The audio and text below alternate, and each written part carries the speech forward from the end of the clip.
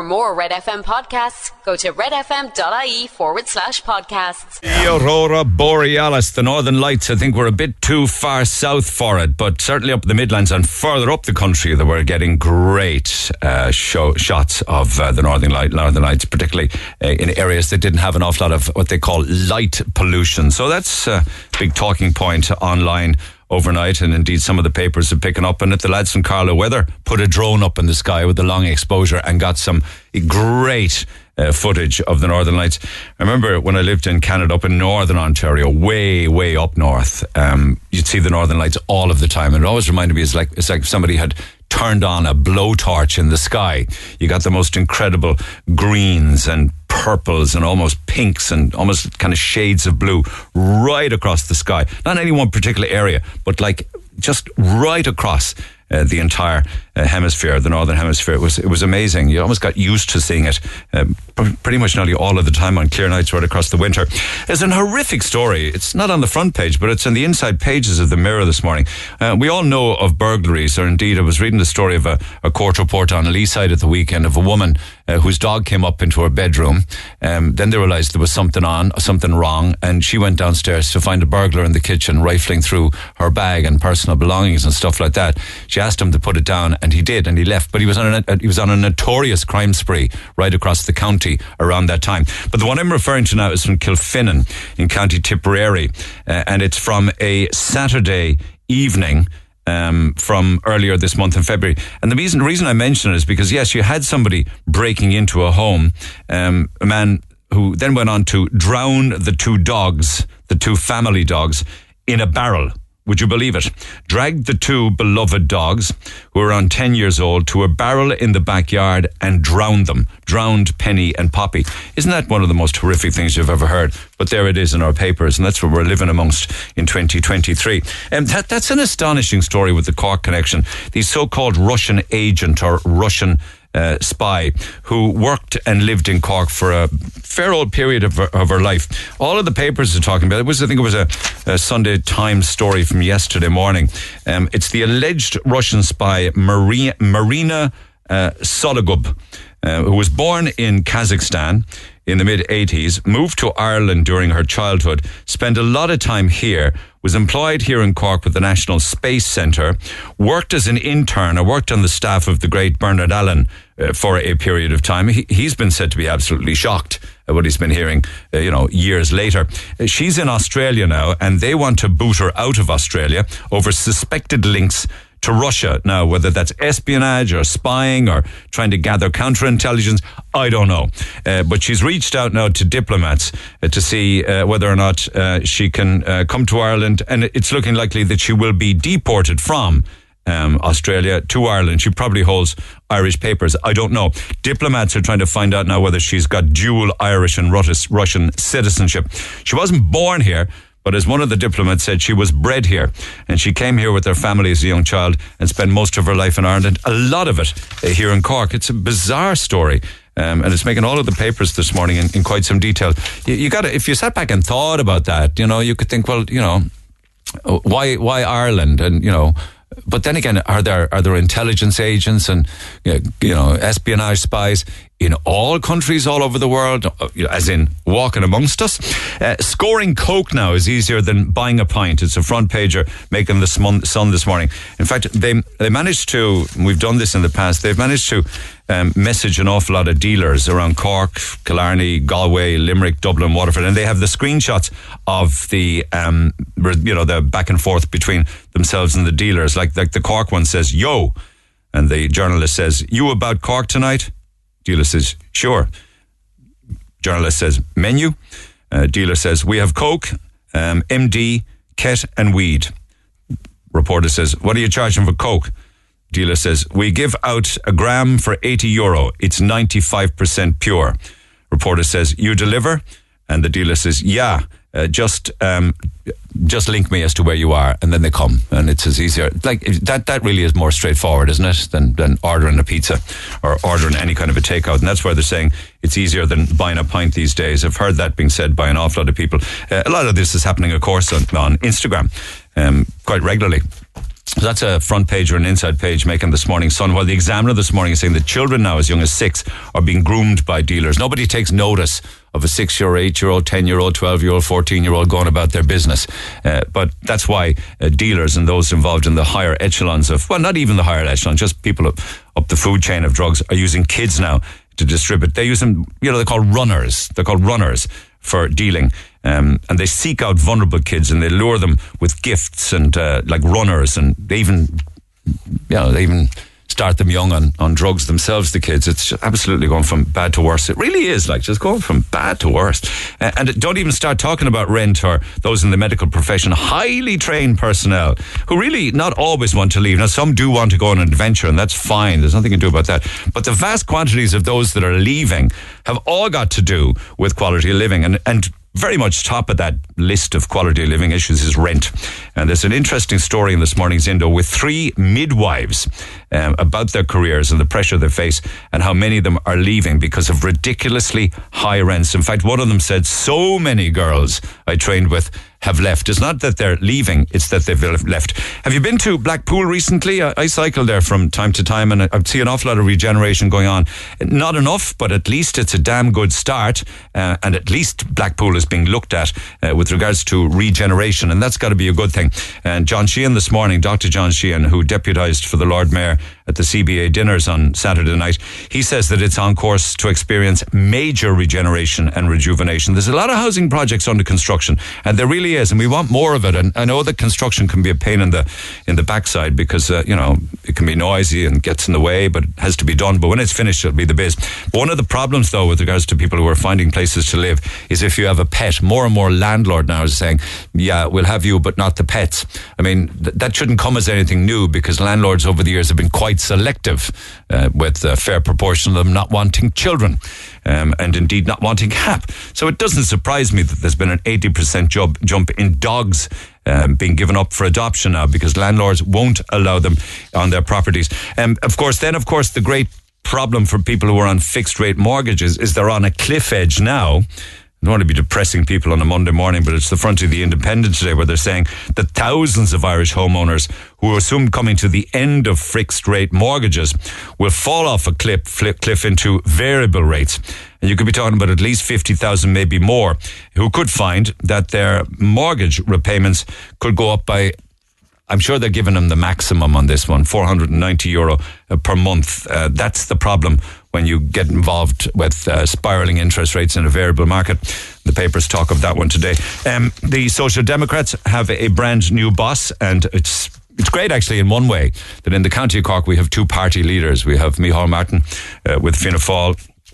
I'm not getting into criticism of the parties. I'm just saying we have Micheál Martin, leader of Fianna Fáil, and we've got Holly Cairns now, leader of the Social Democrats. But Mary Carr this morning in her column in the Mail says that yes, she should be congratulated and wish the best of luck, but she will also have to cope with the social media storm that is bound to strike her as she becomes a lightning rod for all criticism of her party. And she drills even further into her column where she says the past few months have not been a great time for female leaders, with the shock resignations of Jacinda Ardern in New Zealand and more recently Nicola Sturgeon in Scotland. Now, both leaders have denied that invasive carry-on or personal threats to them or abuse or trolling had anything to do with their quitting. But she's kind of not letting it go. She says, while both leaders deny that personal threats and abuse were decisive factors, neither of them played down the damage caused by non-stop online invective.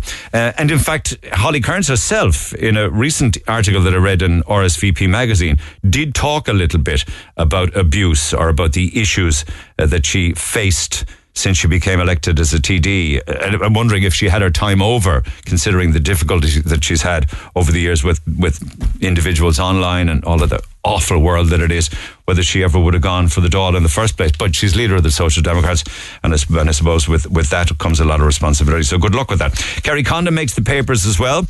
She of the Banshees fame.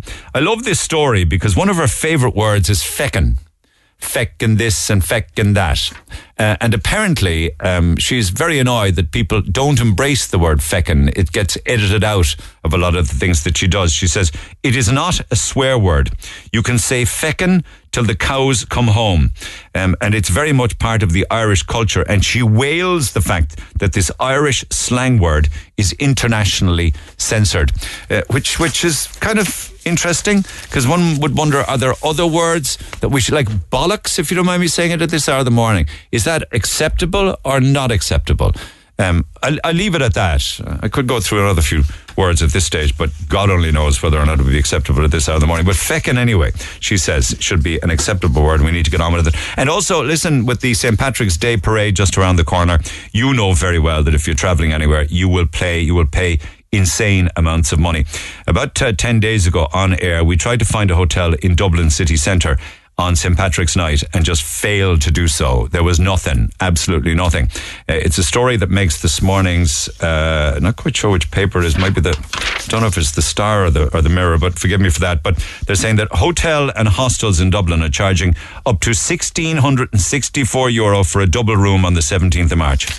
And a lot of the time, they don't even come with breakfast. So it's another example of scalping at the most popular times. I think we had to go way out to County Dublin and places like Wicklow and areas like that to get a hotel room when we looked at it. It's insane, really. Did you want to jump in on that? No, I was actually jumping in on just the previous topic, because I was just off the phone there. Yeah, feckin' Feck's bollocks. sake. I mean, for feck's sake, my mother will not be happy with me saying this on the radio, but afraid of your mother. Oh, absolutely, who isn't? Have to be. Well, afraid in a loving way. I don't know if that's the right way to say, but anyway, feck or effing is considered by Ofcom, which is obviously the broadcasting authority in England, medium language, potentially unacceptable, often seen as humorous. Older participants more likely to consider the word unacceptable. Effing? Yeah. Or the FUCK? Apparently older participants apparently your generation are more likely to find it unacceptable than our generation. Veteran broadcaster. That's very strange. You'd think that our generation were the so-called wokey dokies, that we'd find it. Are you saying that effing is unacceptable? Effing F-U-C-K-I-N-G. No, as in E-F-F-I-N-G. It's offensive. Is seen as potentially medium language, it's seen as. Sake, but apparently in the same vein as feck.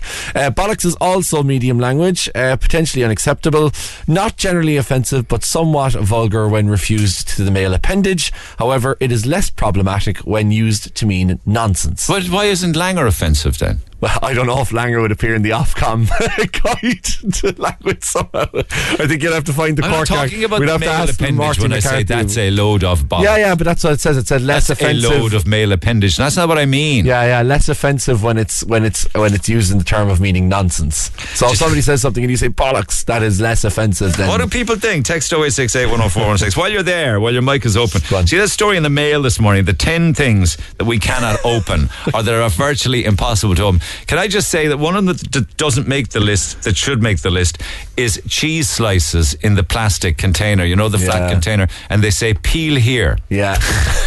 And I get those. You ever tried to do that? The ones, what's really annoying me at the moment is because I'm on a kind of a weight loss kind of attempt anyway, weight loss. They have these fit meals that you can get. They're kind of like pre-packaged meals, but they're generally pretty good for you. Tasty, $3.99, $4.99. Yeah, kind of things. Yeah, but they have the little plastic tabs that you pull. But the thing, whatever glue they use, you pull the thing and it pulls all the plastic around the outside, and you're left with the actual thing. It's so annoying. You have to stick a knife in those. It's so annoying. It's just like, and then you're going to take it out of the microwave, and it's like burning the hand off. Do you ever buy an adapter for a plug when you're traveling overseas? Yeah. It comes in the little plastic container. You're in an airport. You ever tried to open that? What are you supposed to do if you're in an airport? Like, let me just take my handy scissors that security have allowed me to get through. It's like have you ever tried to open a 5-pack of razor blades? I know the ones. Yeah, impossible. No, it's the worst thing is when you buy a scissors and the scissors is in the packet that you need a scissors to open, and you think, what's the point? Just make it easy. Like, I would love to know if somebody works in packaging, and I'm sure there's plenty of Free Food Friday. Judging by some of our Free Food Friday texts, there are plenty of people who would have knowledge in this. Why are some packets like that, like ink cartridges, you need a scissors, USB sticks? Why is it like almost stapled plastic around the? It's impossible to open. The reseals where you push across the line and it reseals. They never work. Bollocks. You'd be 5 minutes trying to line up the two lines to reseal. It's ridiculous. And it's the same when you get rice packets and they have those little plastic things that you stick down and then you take the rice packet out and it ends up splitting open and there's rice all over the kitchen. Oh, it's just... Here's the list anyway. Here's the list, right? And we've given ones that aren't on the list, incidentally. Brillo soap pads, 61 seconds to open. Crumpets, 52 seconds. Listerine mouth, anything that's got involved with children. Oh, man. Maybe it's an age thing. I don't know, maybe other... Printer cartridges, so that one gets on the list for me. A jar of coconut oil, 45 seconds to open. Took a hammer to it, I'd say, in the end. A toothbrush. You ever try to get a toothbrush out of the packaging? Okay, another one here. Persil laundry pods. Shrink wrap fresh meat. Like they say peel, but they don't peel. You have to stab a knife in them. Soup cartons, pill packets, they're those ones. The other thing that's very, very, very difficult to get open is, do you know when you get going back to, we were talking about spiced beef, and I bought spiced beef at a butcher's just before Christmas, and it was in this packet, like this kind of shrink plastic packet. Oh my God. Like, trying to get the thing open without stabbing yourself in the finger. Because you take this huge knife and you're kind of like trying to gingerly like balance the meat, also not just cut straight through. Like I'm effing and bollocking in the kitchen when I'm trying to do this stuff. I can tell you that. For sure. Your man's gone off on one. I was going to say, it's potentially medium language, so you should be safe enough, Neil, once you don't. Once you don't offend the elderly. Apparently, it's the elderly are the ones that are more offended in this generation. My whole life offending people, boy. It's not going to change at this stage. Anyway, your own thoughts on that are welcome. Text 0868 104 106. Kevin mentioned beef. We'll go through. I hope you had a good weekend, guys. I'll talk a little bit more about that later on, but I got the most amazing piece of beef. It was the rib roast of beef from McCarthy's Butchers out in Hawks Road in Bishopstown at the weekend. It was absolutely incredible. It really was. And it just goes to show how much fantastic produce we have on Leeside. I actually saw it on Saturday night at the Cork Business Awards, the annual awards. There was MC for it down in the Radisson Hotel in Little Island, and just going through the list of those who made it to the final stages, never mind all of those that went before. I mean, we're an incredible, powerful county when it comes to small to medium enterprises that are out there doing the business every day. I'll go through that a little later on this morning. Also, at some stage, I hope to talk a little more about a house that sold down in Kinsale for $4.5 million. The guy who bought it is an American animator and producer, but he also is heir to Nike. Travis Knight is heir to Nike. Apparently he's the son of the billionaire Phil Knight, and he bought a gaff down in Kinsale recently for $4.5 million, and it's absolutely stunning. Apparently it's not, and it's not even the dearest house that ever sold in Kinsale. I think it's like third or fourth. And the papers this morning talking about issues around things you can open or things you can close and things you can fix and things you can throw away. There's a story in this morning's Independent that I suppose you could read into this that more and more people don't know how to sew and don't know how to replace a button, don't know how to take up a hem. They probably use that, that magic stuff that comes in a roll and you iron it on to glue up the hem. But Pennies apparently are doing workshops right across the country in penny shops, including Cork. And you can bring your own clothes and learn basic hand sewing, mending techniques, how to replace a button, how to sew a hem, things like fixing a zip, or as we would say in Cork, an a-zip. And it's all free of charge because apparently an awful lot of people do not know how to sew, do not know how to sew in a button, take up a hem, replace or fix a zip. Apparently it's a dying art. Text 0868 104 106. We got calls on the way. Talk to Neil Prenderville now. 0818 104 106. Cork's Red FM. And you don't have to go to Dublin to get huge increases in hotel rooms. We're talking in the papers this morning, €1,700 for March 17th. You'll find the same if you drill into hotel prices around the St. Patrick's weekend in Cork. In fact, already been contacted. When this hotel opened, its gimmick was that it was a cheap, affordable hotel with small rooms so people could afford it, referencing Res on McCurtain Street. Chap says to me, I stayed in this hotel last year for €70 on a Friday night, but the same room now is €320, nearly 5 times the price on St. Patrick's night. They should be ashamed of themselves. It's still the same small room, and the gimmick has quickly turned sour. Now, he does say other things that people should do with regards to, but I'm not going to be going down that road with regards to asking for, people to blacklist or boycott Cork businesses. But anyway, I'm just here to highlight what would have once been a €70 room on St. Patrick's night is 5 times the price at 320. And we did some lovely stuff last week on solo travel, and I want to get more calls on people who just decided to go for it, went on their own. Don't know if Siobhan is coming on. It'd be great to chat to you, Siobhan. Sent me a lovely email saying, I loved listening to the women on the air. This is from last week on solo travel. I had a list of places I always wanted to visit since I was a child. I was going through divorce, and for the first time in my life, I'd be on my own. I thought, if not now, I'd never do it. I did a trial weekend in Barley Cove on my own to see if I'd be okay. Fair play to you. Trial first. As that was very successful, I then set off. I took a sabbatical from work. I went to Phu Quoc Island. That was my first stop for 2 weeks. Then Vietnam for 7 weeks. Then Sri Lanka, where I ended up staying and working for 6 months. Amazing life enriching experiences. My journey home took 3 further months traveling through Laos, Cambodia, Thailand, Macau and China.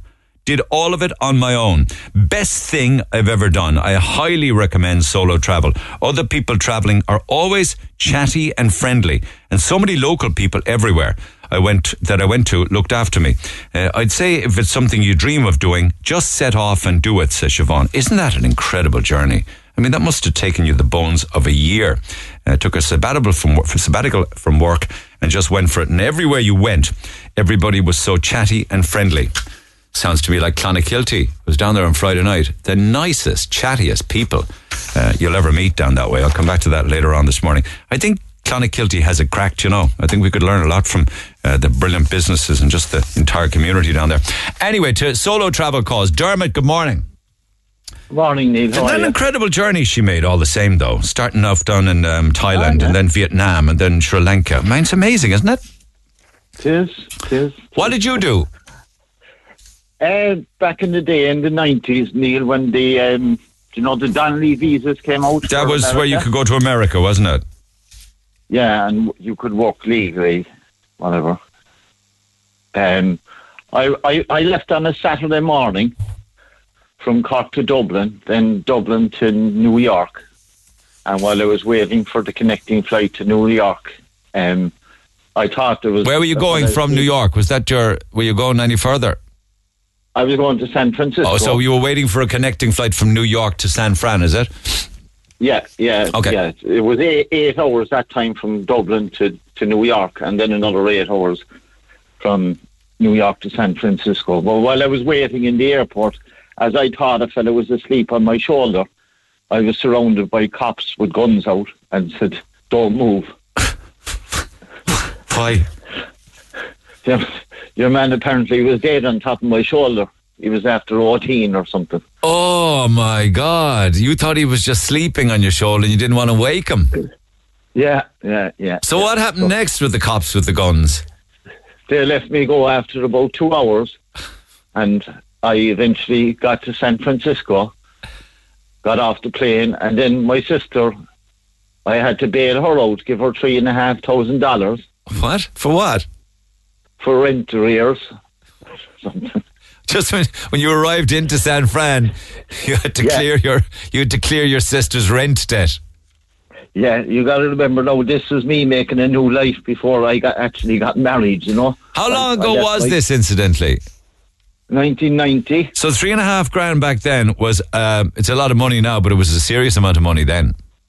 Well, I had about 8,000 going, and but anyway, she was gay, and then her girlfriend was getting quite jealous, so I had to move out of there, and I moved in with a buddy that was working over in San Francisco. Oh, so you were due to bunk up with your sister for a while, was it? Yeah. In her gaff. Yeah, okay, yeah. So that didn't work out, caused a bit of disharmony, and you had to move. Yeah. I moved, and I moved in with a buddy, and one night his kid brother said, "Come on, all the lads, we're going out there for a couple of beers," and I went out with them. We went into a bar down in by Fisherman's Wharf. Right, a famous area. Francisco. And we were playing pool, and the young lad was with his girlfriend, and all of a sudden this fella came in and went ape, and I had a pool cue in my hand, and I said to the barman, I said, "What's wrong with him?" And he said, "It has something to do with his ex-girlfriend there. He's with one of your friends there." And he said, you better hang on to the pool cue. And I said, why? And he said, because he's gone out to get a gun. Oh, God's sake, will you stop, Dermot, really? This is in the first, 24, 48 hours, like? First 4 days. Right, go on.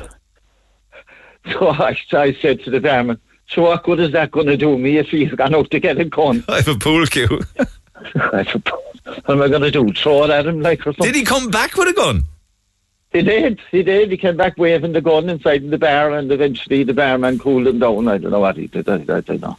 I was petrified at this stage, and I had a job in a yacht club across from Alcatraz, just polishing, looking after yachts. And I didn't even collect my green card. I left it there, and I came back the following. But hang on a second, you didn't even start the job? No. Why? No, I was going over a week beforehand. Oh, okay. So you're a few days to acclimatise yourself, then start in the yacht club a week later. But what'd you do for the rest of your time, albeit only a few days? Well, I saw Barry Bonds in Candlestick Park playing baseball player. Baseball. Oh, wow. Yeah. And that was basically it. I didn't even go to Alcatraz. Why didn't you stay? So, did you just come home? I did. I came home on the following Saturday, and when I got off I was actually coming back from Frisco to New York, and I had to move 6 times on the plane because families wanted to sit together. Nightmare journey. But the air hostess, she called out over the intercom. She says, I'm going to buy this guy a beer because he's after moving 6 times so that families can sit together. She didn't move you up into first class considering everything went through. No, but I tell you, when I got off the plane in New York, I was well steamed, and I mean that. Everybody on the plane was buying me beer. There was beers coming from everywhere. Okay. I got off the plane in Cork at 10:30 the following Saturday morning. So I left previous Saturday, and I got back on the Saturday afterwards. And I went into bed at 11:30. Wait a second, I heard you. Did you kiss the tarmac like the Pope? I did. I got off the plane, I kissed the tarmac, and I said, never again. Never again do I want to see that country. What? And that's the honest truth. Firstly, did anybody try and talk you out of not leaving and coming back? No? Well, Cluxton did, my buddy. He said, why didn't you just go down and get the green card? I said, nah. I said, this isn't for me at all. I said, this is scary. And when you came back, because you had emigrated to America, and exactly 1 week later you were back in Cork. What did your family think of that, or your pals and your buddies? Well, they couldn't believe it, but obviously my wife was delighted now that I did come back. Because you met her and married her, I know that. But did anybody think it was... I married her. I was going out with her before I went, but I got married then in 1996. Oh, right, okay, so the relationship started up again then. But nobody thought, did you get a slagging? Oh, big time, sure. Even the place I was working before I left... They had a big party for me in Belfast Street there. A goodbye party? Yeah, a goodbye party. There was a welcome home party the next Saturday night then, no? Yeah, there was a slagging party. That's fantastic. I still haven't heard the end of it, to be honest. Do they call you the Yank? Well, they could have called me another word close to that. And do you ever regret it, No, God Almighty, no. Never. If I won a free month's holidays over there, I wouldn't go there. I wouldn't go back there. Do they call you? I'm asking you. Do they call you the Yank? I think they call you Victor Meldrew. Do they? Yeah, Victor Meldrew. Why? Yeah. Because I'm always giving out about things. I don't believe it. This could only happen to me. Well, I mean, I think nobody would be able to beat the shortest immigration story in history. As far as I know, my green card is still there, and I still have the passport with the stamp approved. Immigration, and I flew. Just walked through immigration, and stamped the thing. Oh, Grant, welcome to America. I was coming out of it. I said, thanks be to God and getting out of here. Oh, did you get your 3.5 grand back? No, never. God, went to America for a week, got tapped for 3.5 grand, nearly got shot. Yeah, man died on my shoulder, came home. God almighty. That's a typical Irish story, No, Dermot, it is far from typical, pal. It's far from typical. But thanks for sharing it all the same, though. Okay, all right, mate. Oh, man, love it. Take care. Text 0868 104 106. That now, lads, would be hard to bait, and that's a fact. Sheila, good morning. Good morning, Niall. How are you? Me time to catch my breath. Tell us your story. Did you go solo? Yes, I did. And it involved a fairly lengthy sea trip as well. Go ahead. Where'd you go? I went to Australia. It was nearly for a month. I sailed from Southampton in England to, our first stop was Kuala Lumpur, then to South Africa, then it was Melbourne, and then Sydney. Originally, I was going to get off in Brisbane, but I had friends that had gone over and met the ship in Sydney and asked me to get off there, so I got off in Sydney then. Okay, but we are talking about a time when, it was a different world back in 1970. Oh, yes. Yeah, I think I went down to about 1969. Right. Okay. And it was £15. Originally, it was £10, but by the time I made up my mind, it was £15. £15 to travel by sea? Yes, and the thing was, you had to stay in Australia for 2 years, and they would have put you up in accommodation as well for, I don't know, something like, was it 6 months or something like that? Okay. Did you have a job there? Were you emigrating to work? No. Well, there was the hope that everybody, because they needed women to populate the country. Was that the reason why you talking about they were specifically looking for women? Yes, and of course workforce as well, because Australia wasn't very populated then. Or was there a campaign at the time saying we are looking for women from around the world to come to Australia to populate the country? Well, I don't think they ever said to populate the country, but I think there was a campaign. It's so long ago I can hardly even remember it. I know. Yeah, but I remember the trip now. And £15, which was nothing. So you went from Southampton and you dotted all the way along until a month later you got to Australia. But what was the trip like? Well, now, it was a huge cruiser. I think it was about, was it 3,000 or 4,000 say immigrants on it, and then you had all the staff.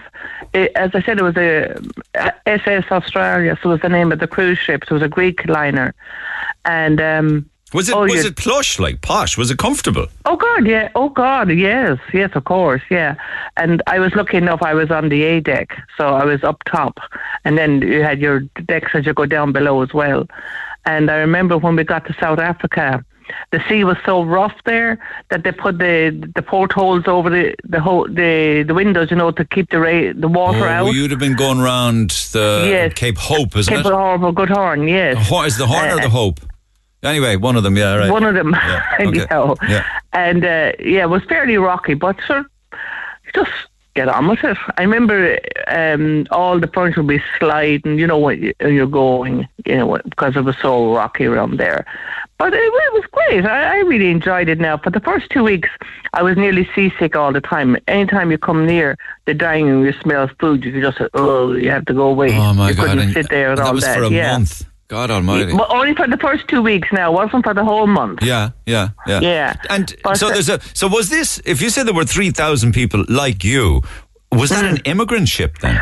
It was an immigrant, yes, it was an immigrant ship. But no, there was families on it as well. They weren't all single people. There was a lot of families on it. Going to move to live, starting to live in Australia. Isn't that amazing? Because, you hear about that in the 1840s and 1850s for sure. Yeah. We heard about the Innisfallons and everything going from the Port of Cork and all through the 1900s, right up to the 80s actually. Yeah. But here you were doing the very same thing, but to Australia on a ship. Yes. Yeah, I always wanted to go to Australia. I remember I must have been very young, and I saw a book, and was a black and white picture, and there was just a single tree, and it said something about Australia. I said, I want to go there. And then when I was going there, my father advised me to have some sort of a qualification before I go, because I was making up my mind between Canada and Australia. Yeah. So then I trained as a nursery nurse up in St. Patrick's Infant Hospital in Dublin, and then had that then, and of course it was cheap to go to Australia. Very cheap at €15. a one-way ticket, all the same, but still, like that's even in 1970, that would have been cheap for a journey like that. But how old were you? I was about 19. And you said to the lads it was very unusual for a girl on her own then to travel like that. Yes, I would think so, yes. I don't remember. I didn't meet any other single. I met another woman going out as well. Yeah, and I remember we got off in South Africa. Now, this was apartheid.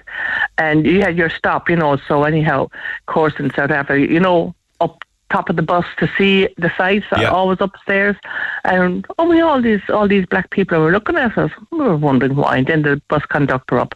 The blacks were upstairs, the whites were downstairs. That's unfortunately the way it was. Yeah. Wasn't it? And then you had the taxis, whites only, blacks only in the restaurants and everything else. Did you find that very strange? Yes, I did. Of course, coming from Ireland, you did. Why the segregation? The separation. Why the discrimination? Yeah. Why the apartheid? Yeah. Did you stay in Australia? I stayed in Australia for 2 years when I was home, and in that 2 years I actually married someone, came to Ireland, we went to Canada, stayed in Canada for 6 months, then we had to go back to Australia because we wanted to emigrate to Canada. So emigrated to Canada then, and after that then I went on to the States and seen a bit of the world. And it said when you originally contacted us, as if that wasn't enough, that you're still doing it, thank God. Is that solo travelling? Yes. Yeah. I would go on my own, especially before the pandemic. I went a lot on my own. And last year now, I went with my sister and my friend to Budapest. And this year, I'm going to Milan with a friend. But I think I'll take a trip on my own now, maybe in September as well. Have you done other trips solo? Oh, God, yes. Loads of them. Long trips? Yeah. Long trips? Well, it'll be weekend breaks. Yeah. Overseas. Yeah, and not, maybe for a week or 2 weeks or whatever. And in those week or 2 week solo breaks that you took, did you ever find yourself at risk? Never. Isn't that amazing? Never. Yeah. No. Never. And I've been to. Never harassed. Never targeted. Never robbed. No. Nothing. No. And I usually. Nearly always, I book my flight with Ryanair, and I do my bookings with Airbnb. Always found them excellent and no complaints at all. No, I can understand the flight aspect of it would be okay, but it's just when you're on your own in strange places. No. Isn't that amazing? No, I would be usually when I'm out early in the morning and I do my travelling around during the day, and I'm usually home maybe by 6 o'clock in the evening or thereabouts. Isn't that amazing? Because a lot of women last week were saying exactly the same thing. They certainly do it, but they plan it. They don't take risks, and they're not out after dark. Yeah. So I suppose that's one of the things. And anyhow, I don't think there'd be anybody harassing someone at nearly 71 years of age, will they? I know that. Well, you don't want it at any age. Great stories, though, particularly the ship to Australia with all of those people starting a new life. All back in the 1970s. Yeah, it was great. And then you always had entertainment and everything on the ship, and I think you could have I was using the drink. I think you could have free drinks and everything. All the food you wanted and everything. Everything, you had to pay for nothing. I imagine the Australian government were obviously subsidising. Oh, yes, of course. Yes. They just wanted people to move to Australia, as you say. Yeah. So, did you fall in love in Australia then? Well, I got married anyhow. Okay, that's a good answer. Well said. Write a book, Sheila. There's a book in you, all right? Oh, God, yeah, definitely. All right, mind yourself. Thanks for listening. Thanks for very sharing. much. I'll talk to you later. You better believe it. Bye-bye. Get it off your chest. Call Neil Prendeville now on 0818 104 106 Red FM. And you can text 0868 104 106. Pick up the phone on 0818 104 106. I heard you mentioning, we spoke with a woman on the air last week who was the victim of a hit and run. She was in her car behind her, smashed into her at speed. Your man had no tax, no insurance, no NCT, and legged it in the car. You said to her on the air, Neil, that you could claim off the Uninsured Drivers Bureau. That's exactly it. Just to say that my sister's car was written off outside her front door while she was in bed in April of last year. The driver that did that was never ever found. The Gardaí recommended contacting the Uninsured Bureau, Motor Insurance Bureau of Ireland. They were nothing but trouble. She got nothing from them. She was given the runaround for months When she went to renew her own insurance, she ended up losing her no-claims bonus, even though she wasn't claiming off her insurance. And her insurance went up by €400, even though she wasn't even in the car. She also had to buy another car from her savings. All I'm saying is be careful, because the uninsured bureau isn't as neat as it should be, or indeed isn't all it's cracked up to be, says Tanya. That's an awful experience, isn't it, in that regard? I don't know why the insurance... Why would her insurance go up if she never claimed off it? I mean, that just seems very unfair to me. Then we had a lot then with regards to GoFundMe. The story last week of Emma, whose little son died, and somebody set up a GoFundMe, and she hasn't seen any of the money. I then referenced Dobby the cat. The GoFundMe for Dobby the cat in Vietnam was nothing short of a scam. It enraged me at the time and should never have been allowed to happen. It did, though, and that just goes to show how trusting and generous people can be. Can't come on air and talk as I'm in hospital, but these GoFundMes, anybody can set up a GoFundMe, even the rogue ones. These GoFundMes should be stopped, or at least there should be some way to regulate them. There's a well-known person here in Cork with over 100,000 raised for herself, and said she became cancer-free, that she'd pay it forward, but instead went off and bought a car, trips here, trips there, got teeth done, constant beauty treatments. People called it out online to question it. I even gave money to this GoFundMe, thinking it was for cancer treatment abroad, which never happened. And then to say cancer-free. It definitely had stopped me from donating to these online GoFundMes. Another one here, I never understand if a GoFundMe is at 10 grand, why doesn't it stop at this amount? Too many chancers get hundreds of thousands and never have to account or write a list where it's ever spent. The biggest scammers live amongst us in County Cork. Bring down the detective unit in Phoenix Park in Dublin to sort out this raffle money. Drew Harris or MI5 will sort it, St. Jura in Gardford. I think you're being funny or trying to be funny, Jar. I appreciate that you listen all of the time, but for the parent of a child who died, I think it's far from funny. So anyway, keep those comment text 0868 104 106, and we'll come back to it throughout the course of the morning. With regards to the solo travel stories that we've been having the last few days, we have a great prize on this for the best solo travel story, whatever it may be, and it's dinner for two with wine at Spitjack on Washington Street. So keep those stories coming, and we'll pick a winner, the best one. Maybe tomorrow or Wednesday we'll park it and then pick a winner with some great stories so far. So Spitjacks on Washington Street have given me dinner for two with wine. So here we go. Regarding travelling alone, my daughter is currently in Brazil, then Argentina, before days on a ship to Antarctica, where she will be for 4 days. She, on her own, has already been to Morocco, Denmark, Norway, the Arctic Circle, Cambodia, Malaysia, Myanmar, Germany, Vietnam, Bali, Iceland, Thailand, Australia, New Zealand, Iceland, Netherlands, Italy, all as a solo tourist. She's also worked in the Middle East for a year and the Netherlands for another year. I have the fridge magnets from every country she's been to. Lucky I have a big fridge. I was just going to say, you're not going to need to get a bigger boat. I would love to talk to your daughter at some stage when she gets a break from moving around and can take a phone call, because that is some itinerary, isn't it? That's incredible touring all on her own. Anyway, keep those coming. Text 0868 104 106. Talk to Neil Prendeville now. 0818 104 106. Cork's Red FM. There's a big pushback against those that wanted to change everything to do with Roald Dahl. Remember, everybody got annoyed. Even the soon-to-be Queen wrote in on it to leave it alone and don't be messing with the words that people want to use. And I love the story of Kerry Condon and her frustration about the unacceptability of the word feck, or feck this, or feck that, or feck the other. Just some audio this side of 10 on the words that we want to protect. This is a voice note. Neil, I fecking love the word fecking. Fecking this and fecking that and feck them all too. Good luck, have a great day. And you too. And then Frick sent me a clip. He was chatting about Mrs. Doyle in Father Ted. Have a listen to this to take us up to 10. Father, it's a beautiful day out. Me arse. Would you like it on manual or automatic, Father? Automatic, I think. It's a nice day. Might as well take it easy. That's right, Dougal. You take your time. Fair enough.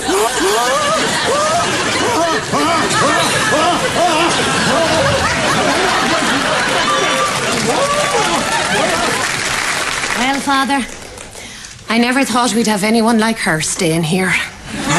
Oh, Miss Clark. Yes, it's very exciting, isn't it? A famous novelist here.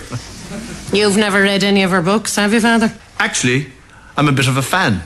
That's where I was the other day, at her book signing. Well, I'm very surprised to hear that, Father. I didn't think you'd like that sort of thing. I read a bit of one of them once. God, I couldn't finish it. The language, unbelievable. It's a bit gritty, but that's the modern world, Mrs. Doyle. Well, it was a bit much for me, Father. Feck this and feck that. Yes, Mrs. Doyle. You big bastard. Oh, dreadful language. You big hairy arse. You big fecker. Fierce stuff.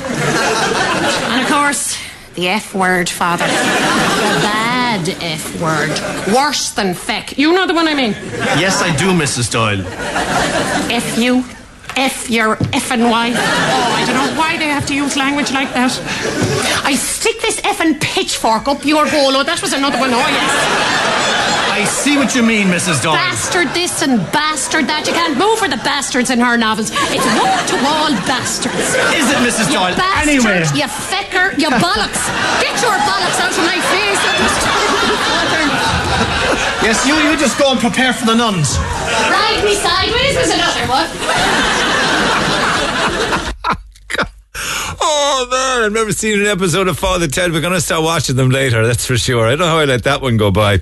Anyway, thank you. Thank you as well to Carmel Griffin for your effing, for your feckin' voice note. You can send voice notes actually by WhatsApping us. That's no problem too. Text or WhatsApp and voice note 0868 104 106. Back after 10. Hey, it's Dave. Join me weekdays from 4 for Dave Max Drive, where I'll help get you home or give you a little lift at home. Big hits, loads of fun features and traffic info. What more could you need? Join me weekdays from 4. Dave Max Drive. Get it off your chest. Text the Neil Prendeville Show now. 086 8104 106. Red FM. And indeed, to start the week, Monday Munchies right on cue with Offbeat Donuts. And last week we ramped up the price seriously. So each Monday morning now we have 5 boxes of donuts to give away to a business on Leaside every morning. So when you multiply that up, that's 60 donuts in total will be delivered this lunchtime by Red Patrollers, courtesy of Offbeat Donuts on French Church Street. So that's 60 donuts, right? That's a lot of donuts, 5 boxes. So you can share them with everybody at work, or if there are other businesses around you, you can do that too. So text who you are and where you are, where you're working, and why do you and your colleagues deserve this Monday treat of 5 boxes of Offbeat Donuts. Text 086 8104 106 and we'll do that a little bit later. Got a great prize. This is one of the most interesting prizes. They're very, very different prize this week, and it's a fabulous opportunity to get yourself a Brinks box. The security company, right? They have Brinks boxes. They're like safes, and you can subscribe every month to the Brinks box. And then that's the backstory to, but every day this week I got €300 stored in my own safe here at Red FM, waiting for you to win every single day, €300 cash. And then on Friday, you have an opportunity to win a Brinks box for a period of time. Now you get the Brinks box, or the safe, digitalized, completely secure. You put it in your office or your back office or wherever you do business. You lodge your cash in the box, and it's automatically then digitally sent to your bank account. And then when your Brinks box is actually full with physical cash, they can come along and they collect it and they lodge it. And it's just an incredible thing.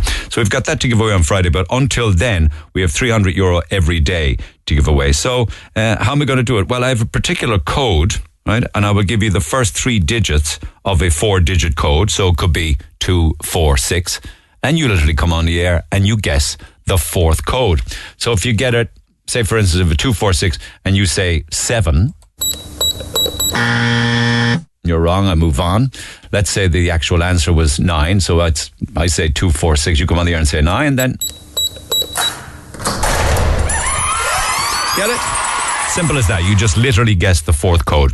And you can do that a little later on. We open the phone lines for your business, or nominate your own business. So I'll tell you more about that throughout the course of the morning. For all of the business, 0818 104 106, pick up the phone. And we're never too far from a scam. And I was telling you earlier on this morning of how, and indeed last week, a real example of how you can be scammed on GoFundMe. This morning, and this is from the back end of last week, I just didn't get to it. My daughter went to purchase tickets to Cian Ducrot. on the Cork City buy and sell page. The girl that she was buying from seemed genuine and even sent a screenshot of the tickets. So my daughter proceeded to send her €40 through Revolut. The girl then asked what name she would put on the tickets, and after asking that question, she suddenly disappeared. My daughter, young daughter, hard-earned €40 scammed. You need to warn your listeners. I know she was lucky that it wasn't more than €40, but we would hate for others to get scammed. I've enclosed the name of the scammer for you, but I'm not sure if the name can be given out. Please tell people not to buy from these scammers. And you did send me the details of whom the person is. And try as we may, we can't get any comeback from that individual. It's not that we'll give up or anything like that, because we have the phone number and everything that goes with it. But this is on the Cork City buy and sell page. So they walk amongst us in all sorts of different guises. And the sad thing about that is your daughter was caught for €40 for these tickets that never existed. But there were probably many others besides your daughter who also were caught for the different €40 by the same individual. And it just goes to show you're taking people at face value in that online world. And it can be very, very dangerous, unfortunately. Pick up the phone, text 086 8104 106. Can I just mention on Saturday night, I know we've got a lot of issues on Leeside and we're always very fast to criticise various things. And God knows there are plenty of things that should be criticised about living in Ireland or indeed, living in Cork or, trying to find a home or afford the cost of living or what have you. I don't think that politicians are always that connected, and if they were to walk in the shoes of many of my listeners, even for a day or a week or a month, they'd see exactly how bad it can be.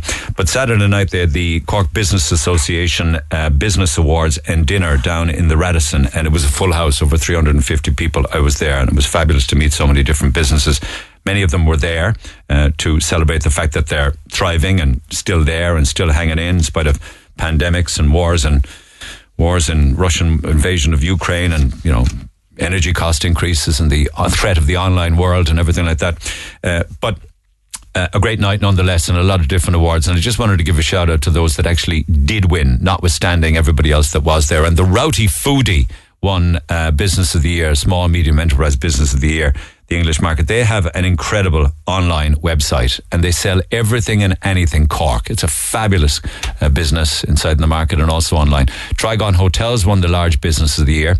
Manos O'Callaghan won a very special award, Champion of Cork, for the Cork Person of the Month and Cork Person of the Year awards. The Chicken Inn, the Poultry and Motion people, won Best Cork Family Business. The entire family was there. The entire family at a big table there. It was fabulous to see. iMart won Best Tourism and Arts Event. The Kingsley won Best Cork Hotel. Barry's of Douglas won the Best Cork VFI Pub. And the Blue Haven in Kinsale, Rare at the Blue Haven in Kinsale won Best Cork Restaurant. Soma Coffee Company won the Best Cafe. I had a good chat with the people from Soma. Great bunch of people. ERA Downey McCarthy won Best Professional Services Business. Homehack.com won the Best in Digital Business. And Cork Harbour Cruises won Cork's Best New Business Award. And of course, we gave away one of the Cork Harbour Cruises around Christmas time, and hopefully in the spring and summer I'll give away more of them. And Ballymaloo House, where would we be without Ballymaloo? Sustainable Business Innovation. So I just wanted to give them all a big shout out. It was a great night. It was incredible because all of the food and the different courses of food was all collaborated by different Cork chefs who all came together to put the different courses together.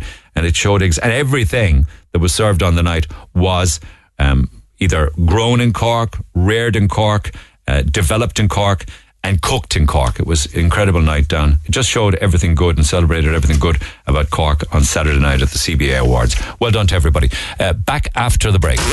Call the Neil Prendeville Show now. 0818 104 106. Red FM. Yes, indeed. We were talking about pints there recently. I just saw a text come in there on Friday. Apparently, you'll get yourself a pint of stout down in a bar called Helen's Bar in Laura, in a place called Kilmacalogue in Laura for $3.90 a pint. $3.90. So that's as low as I've seen it now. If anybody can beat that, $3.90. There's another one then, Johnny's Bar in Adrigole, is around the €4 mark. So they're the kind of prices that we were talking about recently. And, there are all sorts of scams and all sorts of different fashions. My son got a letter from the HSE to say that his date of birth, his name and his MRN patient number, and his PPS number was hacked. He's 21 and he's worried about it. Don't give his name because he'd get very upset. It's an issue actually because other people then are saying those that have been hacked in the HSE hack are saying they're starting to get really weird contacts. Can't come on air about an experience similar to the ones you spoke about. You remember we were talking on the air with people who were getting really weird scam calls and they also had been hacked in the HSE hack. I got a letter about 2 weeks ago from the HSE stating that I was one of the many who had their information leaked. I've been getting the same kind of calls from a man, and he's saying that I have a Bitcoin account that has been frozen with €400,000 worth of Bitcoin in it. I'm also a third-year student in MTU at the moment, and I really hope for the best for all of our students. Has my data been hacked? The man on the phone had all of my information. He had my full name, date of birth, home address. People need to be careful when they get calls and texts like this. Absolutely they do. But where did he get all of your information? Last week it was people saying that they were getting these calls and they had been HSE hacked. You're getting them now from some geezer saying, give me your details, your bank account details. We have 400 grand worth of Bitcoin for you. And you're a third-year student in MTU. So very, very worrying indeed. Keep those comment text 0868 104 106. Now, I should have an update at some stage this morning from Paul, who was living in his car with his 2 dogs on the Keys. Hopefully we'll have an update on that. And I'll also be updating with Aisling, who unfortunately has cancer. And hopefully I'll be able to update, because there were some great responses last week to the conditions that she's living in and how she literally is really, really struggling. And a lot of you guys wanted to come to her aid. And indeed, some have even visited her since she was on the air with me and describe her as a lovely, genuine, kind woman. But I know when I was away, the Mick Mulcahy spoke to Michelle. Now, I wasn't part of that conversation because I wasn't on air at the time, but Mick did speak to her, and she was living in a car. And if I remember correctly, Michael McGrath was on the air. Michelle, good morning. Good morning, Neil. Was Michael McGrath, you're welcome. Was Michael McGrath on the air on the same morning? And did Mick ask Michael McGrath to look into your case? He did. Okay. And but just remind people, why, for how long, and how come you ended up living in a car? So I suppose it's 28 months now. And I suppose the easiest way to answer how come is, I suppose, private rental market kind of sums that up, I think. So you had somewhere?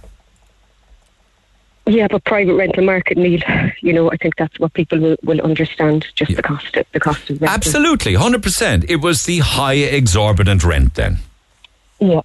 Yeah, and I suppose, time has passed and, things have moved on since then, and I have had respite, and I suppose since Michael McGrath rang me once after being on your show with Mick Mulcahy, I haven't been able to gain any access directly to him since then, and I suppose different things have happened in the meantime, but the main thing that happened was in July, then a few weeks after he rang me, I had an offer again of Simon from the City Hall, but I declined that offer because, I won't ever sleep in there. And so then things move on, and you just do the best you can. Where was the offer for? For Simon. Yeah, Cork, in Cork. Yeah. Okay. In Cork, yeah. Right, down on the Keys. Anderson's Quay, yeah. Anderson's Quay, okay. Yeah. Yeah. So I suppose, not far from ideal, for sure. Yeah, far from ideal. Yeah, so I suppose the position I'm in now is all of last week. I went into a B&B myself for one night because I got a good price. So I suppose then since Monday morning when I left there, I've been down to Michael McGrath's office nearly every day. I've been emailing, I've been phone calling, and I suppose there's one assistant in his office who is telling me that she's doing what she can, which is just emailing City Hall. But how do you get a good deal on B&B? Do you ring around looking for a rate, is it? No, you just check online and then you see a good rate on one of these booking websites, and then I just ring directly. What would a good rate be, Michelle? 75 or 80 euros a night. For a bed and breakfast? You think that's a good rate? It is, considering what the prices are usually. For bed and breakfast, €75 for bed and breakfast? That's good compared to the prices that you see. It's booking.com that I just Google and then all the prices come up on booking.com, but that is good. For one night?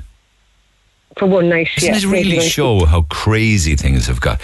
Like, I'm far from a cheapskate, but that's not far off what I'd want to pay for a hotel room. And I'd want a pool there, and I'd want a bar, and I'd want a restaurant. But it's a lovely B&B. It's a very nice B&B. Just kind of just as you leave the city. Where would you find €75 for a bed for the night? You just take it out of your weekly income, and that's why you could only do it for a night, or 2 nights, and I did a 3 night as well. And the other nights? After Christmas.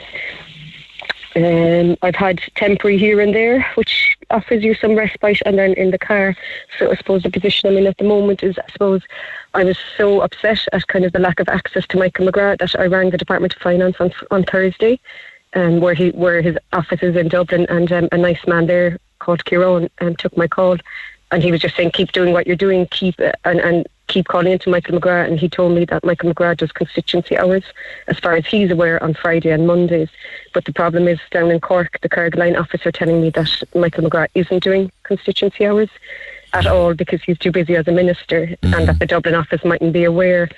And then on Friday... That can be the downside of having a minister, that sometimes the local stuff can be a bit on the old back burner. Yeah, but he hasn't been available to me since he rang me initially in the summer. Now, where are you on? Are you on a city council housing list, for instance? Yeah, so just in relation to the housing list, I tell you where I'm at with the housing list. I'm on the list almost 20 years, but there's a problem because they took me off and all this type of thing. And Michael McGrath said he would help me with that, but a letter needs to be written to the council in relation to that, and I've told the assistant that I can't write that letter. So that's there, that's on the side at the moment. But Michael McGrath had indicated during the phone call that he would help me with that. Okay. So I'm almost 2 decades on the housing list. 2 but decades. I suppose at the moment, 20 years.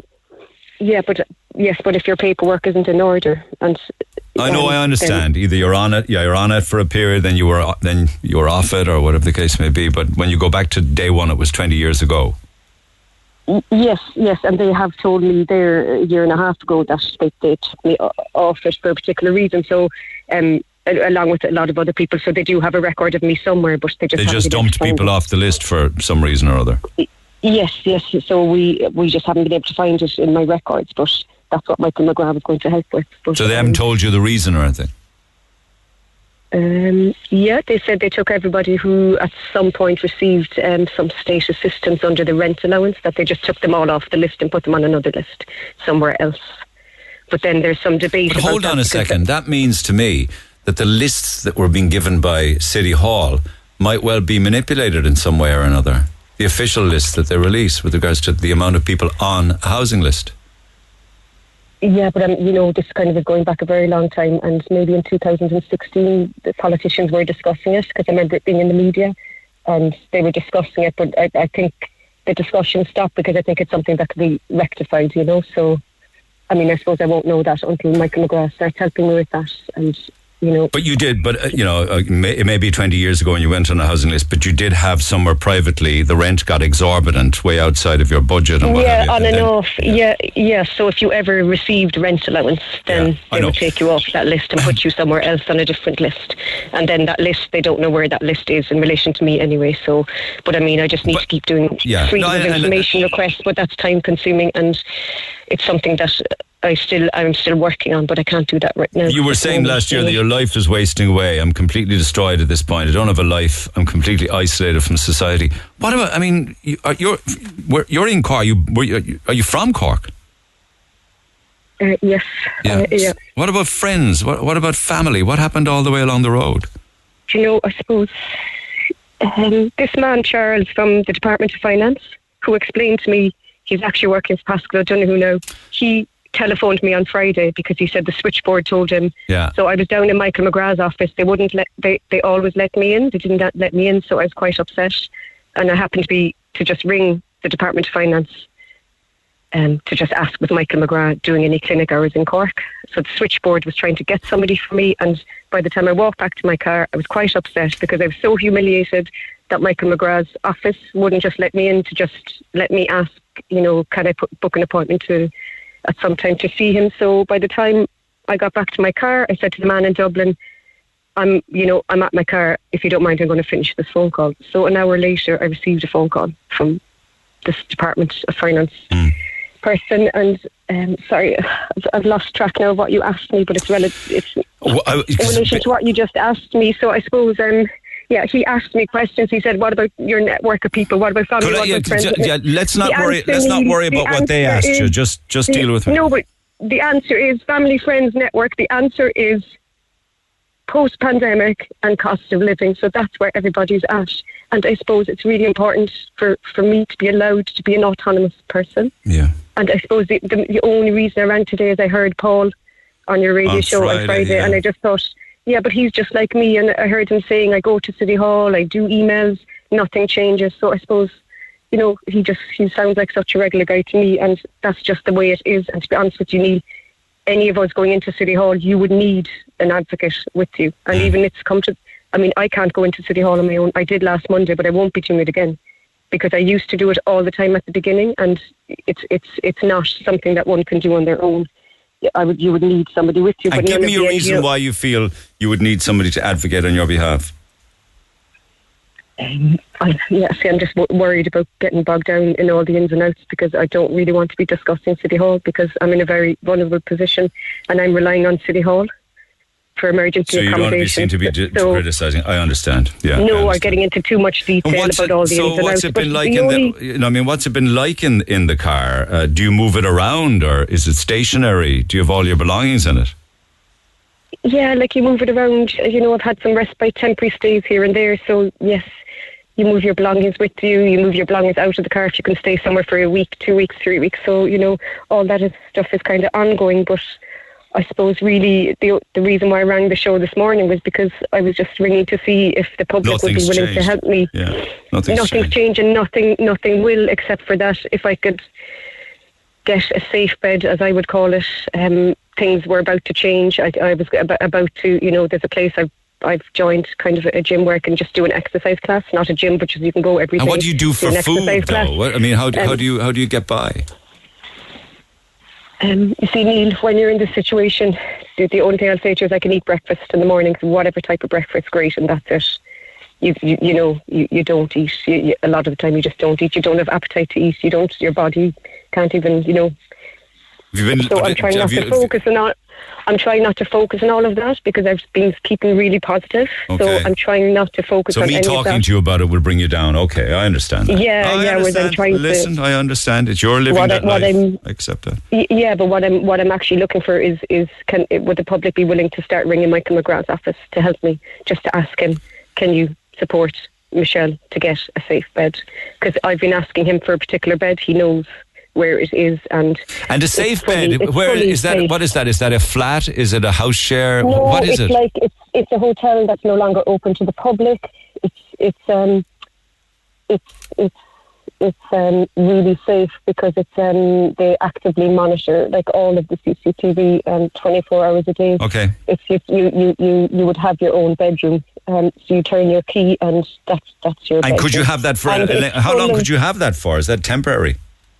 Well, any emergency accommodation that City Hall give you is based on really nightly, because they so can if you were to get that, they move you whenever they want. Yeah. They can move you whenever you want, but you could have it for a week, you could have it for 2 weeks, you could have it for 6 months, you could have it for 2 months. So as soon as you got on your feet, then you would have it for. That would allow you to kind of to put your life back together again and restart. Definitely. and hopefully even start working again and independently. Yeah, because I had an offer of just doing a few weeks, just like an internship, or intern, just to get me back to that.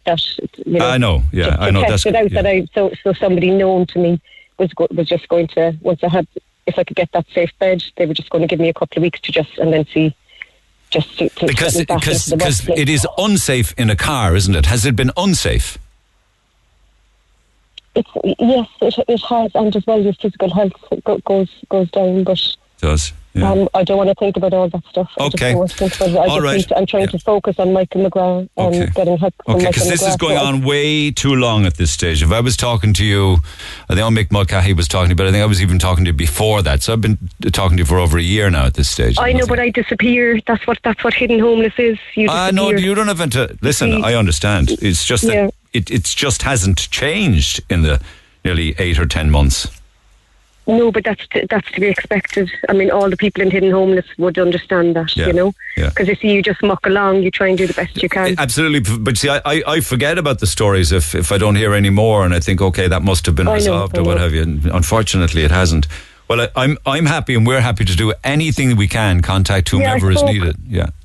Okay, I spoke to the assistant down in Michael McGrath's office this morning, but you see, she is trying to be helpful, and she's just telling me all she can do is send a letter to the council. But you see, I suppose what I'm saying to her is it's come to the point where, you see, other people would say that the assistant is not the elected representative, and neither am I if I'm advocating for myself. But Michael McGrath in the Irish Examiner Friday or Saturday, I don't know, is it the Friday edition or the Saturday, because I saw it online. Michael McGrath is in the Irish Examiner, and he's talking about the moral obligation that we have towards others. So, what does he mean by others, though? Is it refugees? Well, not. He's just saying Ukrainians. He's not even saying all of the refugees, because I don't agree with. Well, perhaps we do, but I don't agree with refugees being treated differently. I think all the refugees should be treated the same. So he says we have a legal duty to help Ukrainian refugees, but we also have a responsibility to our own. But he's kind of also saying that even if there wasn't a legal duty, there's a moral obligation. But the thing is, I asked his assistant this morning. I said, but, you know, I said, but if he was willing to meet me, would he feel that he would have a moral obligation to help me? But, you know, I mean... Well, absolutely he should, and hopefully would, because you're a Cork woman living in a car, desperate for a long, long time, nearly a year to my knowledge, trying to find a safe bed. So absolutely. Yeah, we may have international obligations, for sure we do, but we also have obligations to our own. Yeah, and the place that I'm talking about, I just don't want to name it because... That's all right. But the thing is, it's full of other single people, you know. And what it is it's just they're not coming from a background of, you know, just the complications of maybe addictions and that type of thing. So, listen, everybody has their own story to tell and needs a leg up to hopefully restart their lives. You may not have addiction issues or any kind of issues like that, but it doesn't make you any less of a candidate to be helped. No, but I'm just saying that the place that I'm asking Michael McGrath to help me get into, it's just that all the other people are similar to myself in that we're just straight up need the room, you know. Okay. Like we don't need all the secondary supports, you know, that maybe people with addictions would need. So, okay, well, listen, you can be damn sure you can be damn sure that an awful lot of the people who have a role to play in this are either listening to this or will hear about it, and we will contact them as well again to see if we can get this one resolved on your behalf. Okay. Okay, and do you think I could ask, like, anyone listening to your show if they would be willing to ring Michael McGrath's office to ask as well, or because I'm just thinking if more people, if more people support me with the asking, maybe I'll have. Well, just hold off on anybody doing that, because all sorts of different calls will be made, and some of them will be probably very unkind, and the person who's answering the phone. So yeah, because let's not bombard. Really important. Let's not bombard. Yeah, to say that the assistant who's been trying to help me has been supporting me. Good, glad to hear it. So let's not turn the heat up in any way in that regard. That could be upsetting for other people involved. But let's make a couple of calls and see what happens in that regard. All right.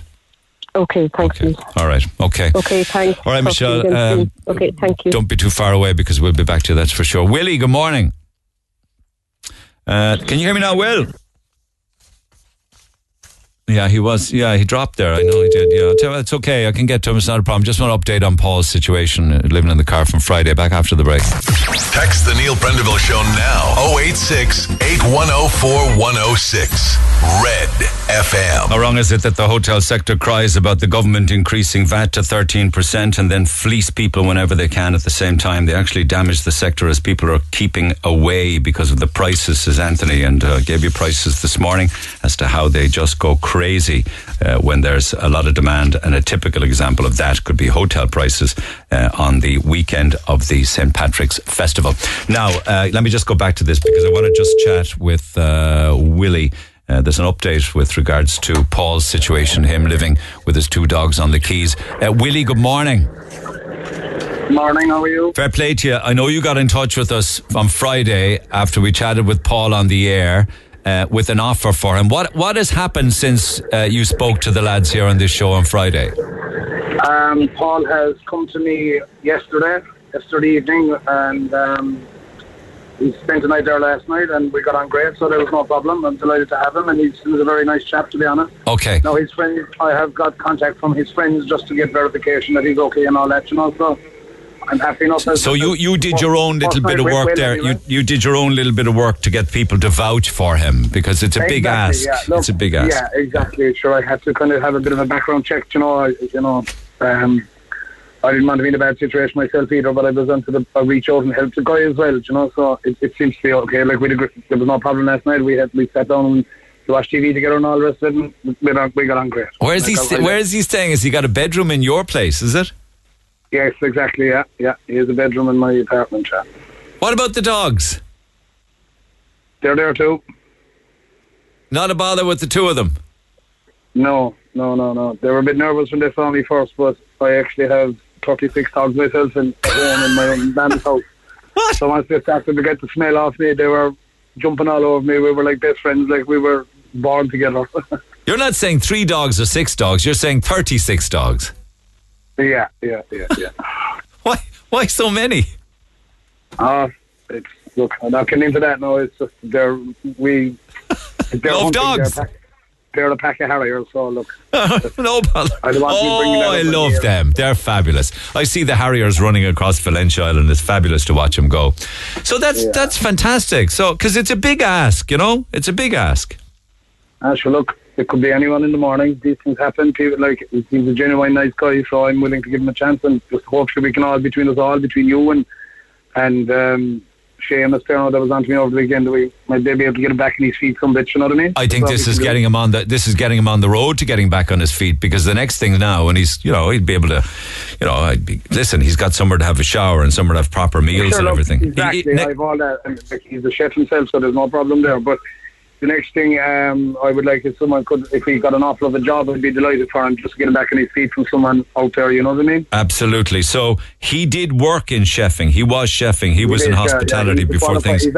He's a plumber by trade as well back in the day, so he has, but he's willing to work, anything at all, in fairness. And he said that to me last night. He's no problem in trying starting at the bottom of the ladder again, just to get out of where he is. Do you know what I mean? Okay, so you're in Middleton, right? It would be great if it was in that greater East Cork area, wouldn't it? Exactly, yeah. Exactly. Super stuff. Let's see if there's anybody out there. Because he's probably, he doesn't drive or anything, so, closer to home would be ideal for him. But look, let's see if there's somebody out there in hospitality who's willing to take a punt on him, just like you did, to help him back on his feet. Isn't that a good idea?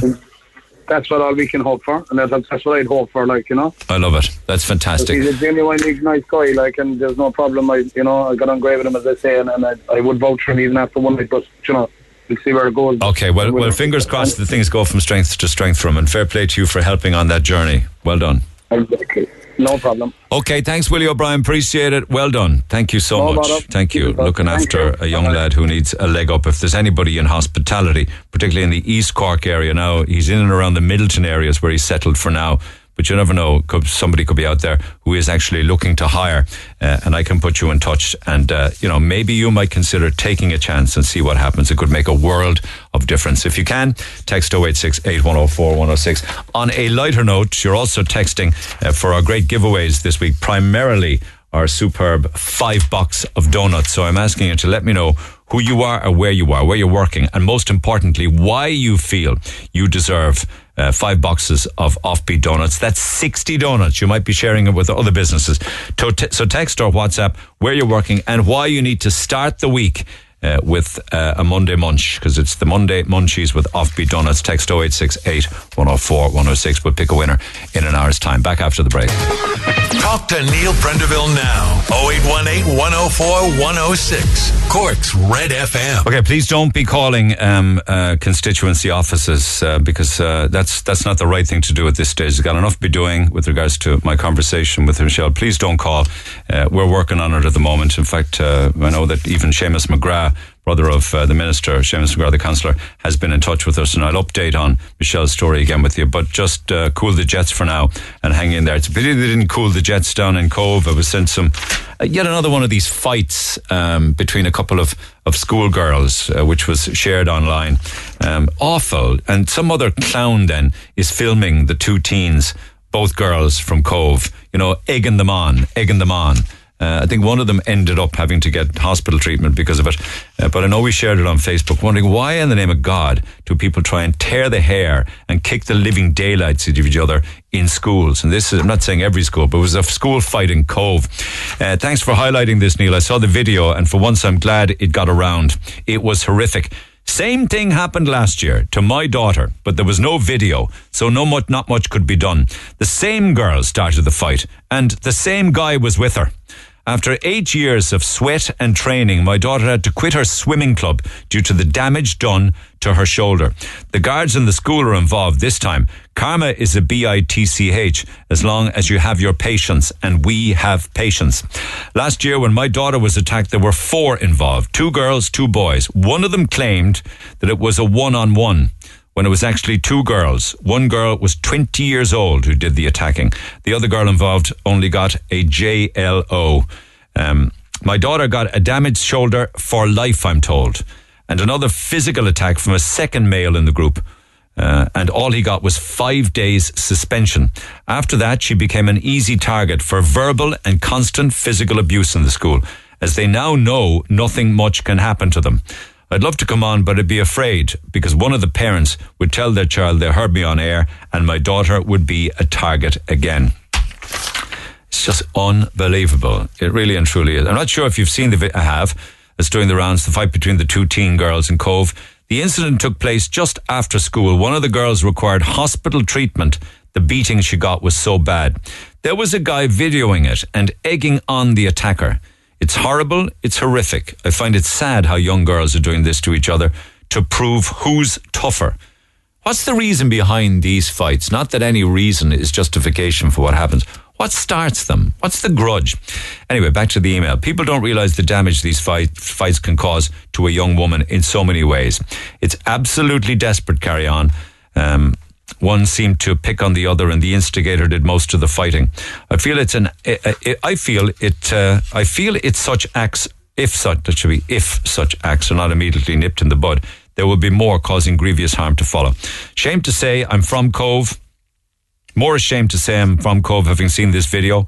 Growing up here, we were always so proud of our town. It appears there is no respect anymore. That's what we're raring, though, nonetheless. And half of the joy of it, I suppose, is to catch it on video and to share it online. That's half the gig now, isn't it? Anyway, text 0868 104 106 on that one. Anne, good morning. Hi, Anne. Sorry. Your grand girl, you're just chatting to me. Did the fire brigade actually tell you that your house should be condemned? Yeah, they said it wasn't fit for living over the electrics, and they told me to leave basically. They said it was unfit for human habitation. It should be condemned and you should leave immediately. Yeah. And are you a tenant of Cork City Council? Yes. Why doesn't that surprise me? What happened? Yeah. So why are they saying, what happened to the electrics? Oh, the electrics, the sockets.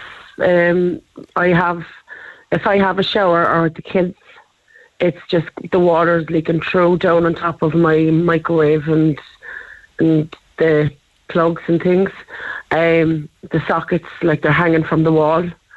The windows, there's so many problems, and I'm ringing City Hall every morning and I'm not getting no response whatsoever. I'm not even getting a call at the door. Are some of the houses Is some of the house collapsing?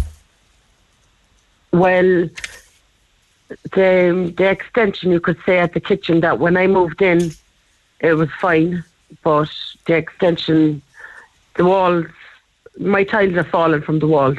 The fireplace collapse? Oh, the fireplace collapsed Friday, and the two sides of the walls collapsed.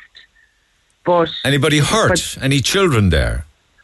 Oh, there was 4 kids there. Yeah, four young kids. Was anybody near it when the whole thing collapsed? Oh, yeah. Well, it was collapsing, and I just tried to shove it back in, and I was at the fire brigade. I was on the phone at the same time, and the fire brigade said, just get out of the house at the minute, we're coming. Was it lighted at the time? It was lighting, yeah. The smoke was actually entering the girls' room upstairs, for the past couple of weeks, but they were telling me they were smelling gas. And I said, you couldn't be smelling gas because my central heating is broke. And so you could have been poisoned in your sleep. You could have had carbon monoxide. Yeah. The girls might never have woken up. Exactly. That's why we slept in the front room for the past couple of nights.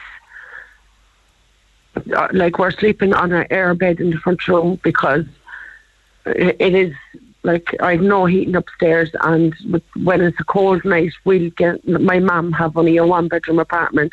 She cannot keep us. It's in a response apartment. Did you ever get any shocks or electric shocks from the electricals?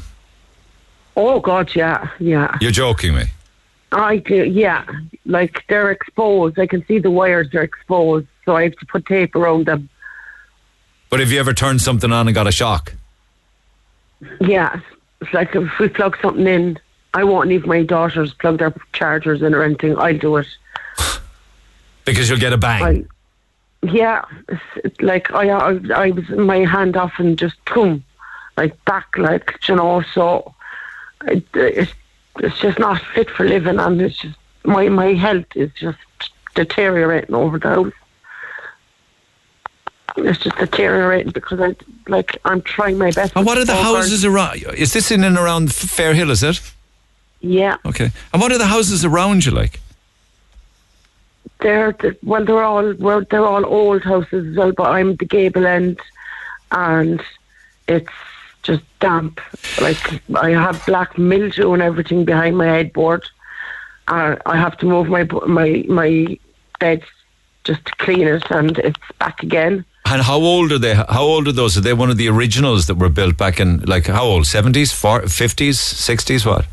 They were built in 50s. In the 50s. 50s, okay. So they're some of the early. Now, there'd be shocking insulation in those anyway, that's for sure. Now, they gave me insulation in the attic, and that was it.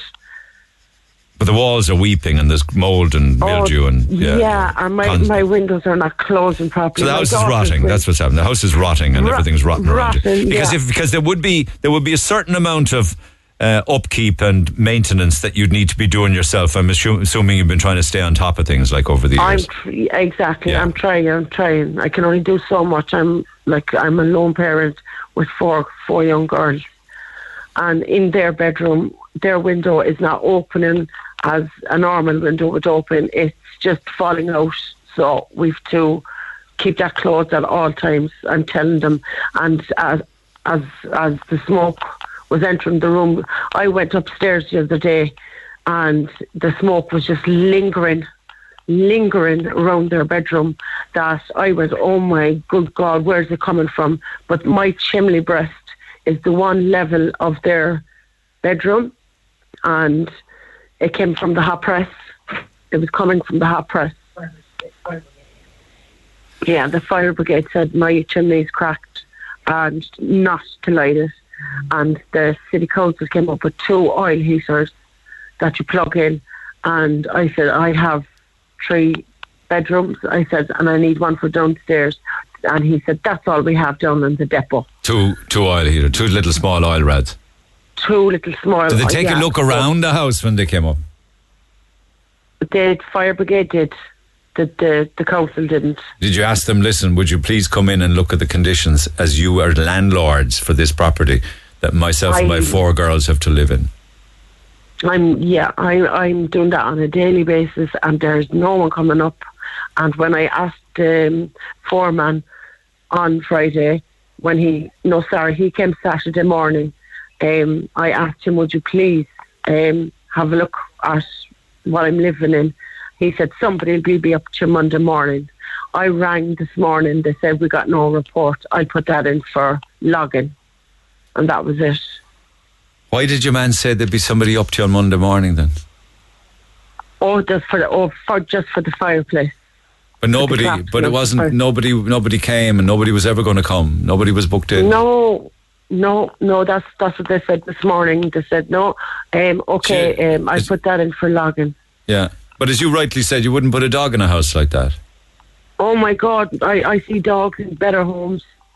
And as I said, my kids, I'm trying to keep up with their schools, and their uniforms, I have no way of drying them now. Only just by outside, and I'll bring them in at night. And what do the girls say? How do they feel about it all when you chat with them? Do they bring it up, or do they just try and put a brave face on, or what? They're putting a brave face on, just for me, I think. But you must be worn out. Are you worn out? I'm worn. I'm exhausted from it. I'm just exhausted. Mentally and physically. Mentally and physically, I'm exhausted. I cannot do it anymore. The house is freezing. I'm actually sitting here now and I'm freezing.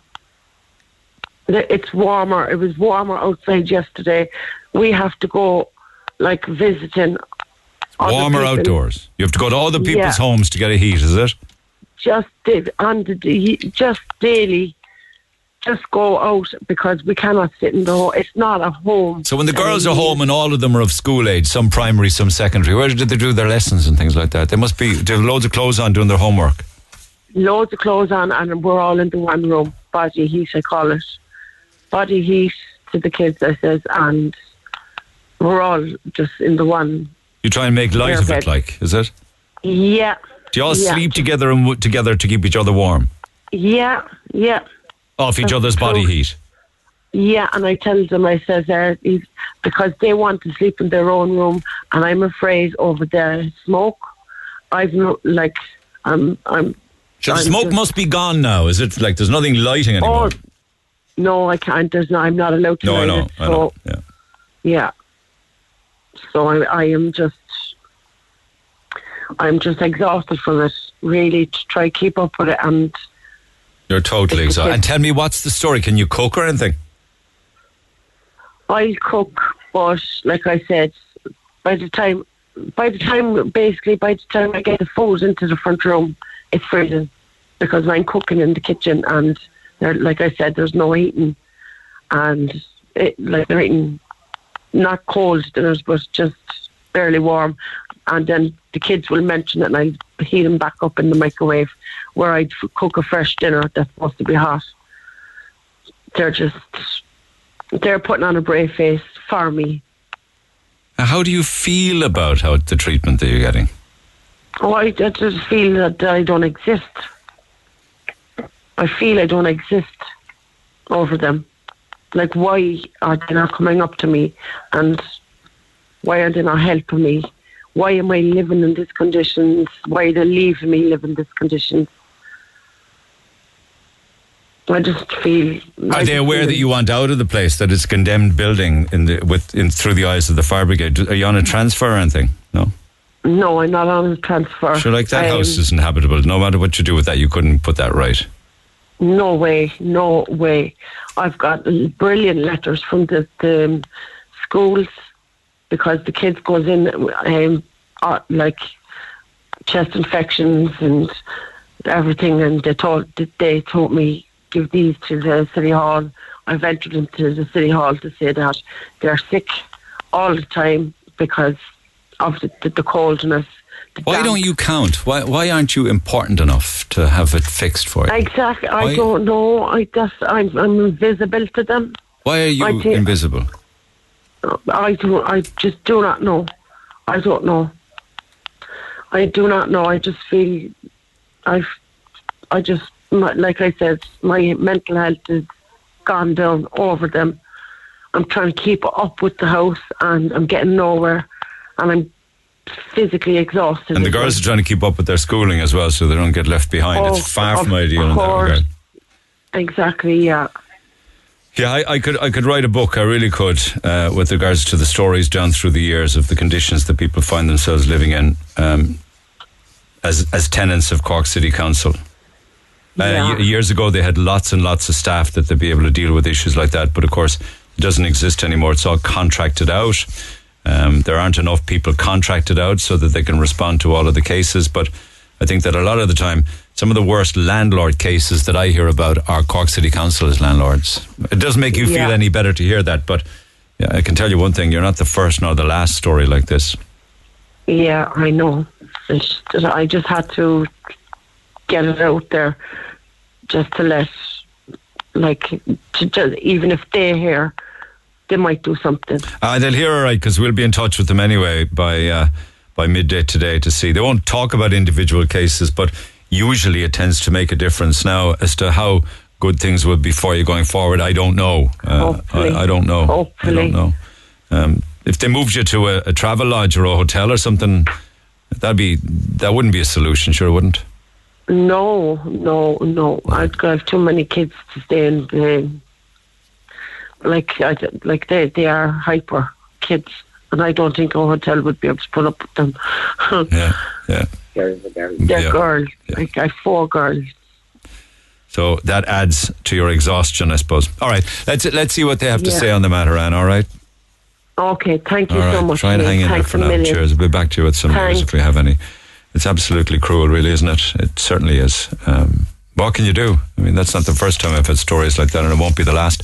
Back after 11, text 0868 104 106. I'm Rory. And I'm Valerie, and you can join us for the very best in local, national and international sport every weekend on the Big Red Bench. That's the Big Red Bench, every Saturday and Sunday from 6 on Cork's Red FM.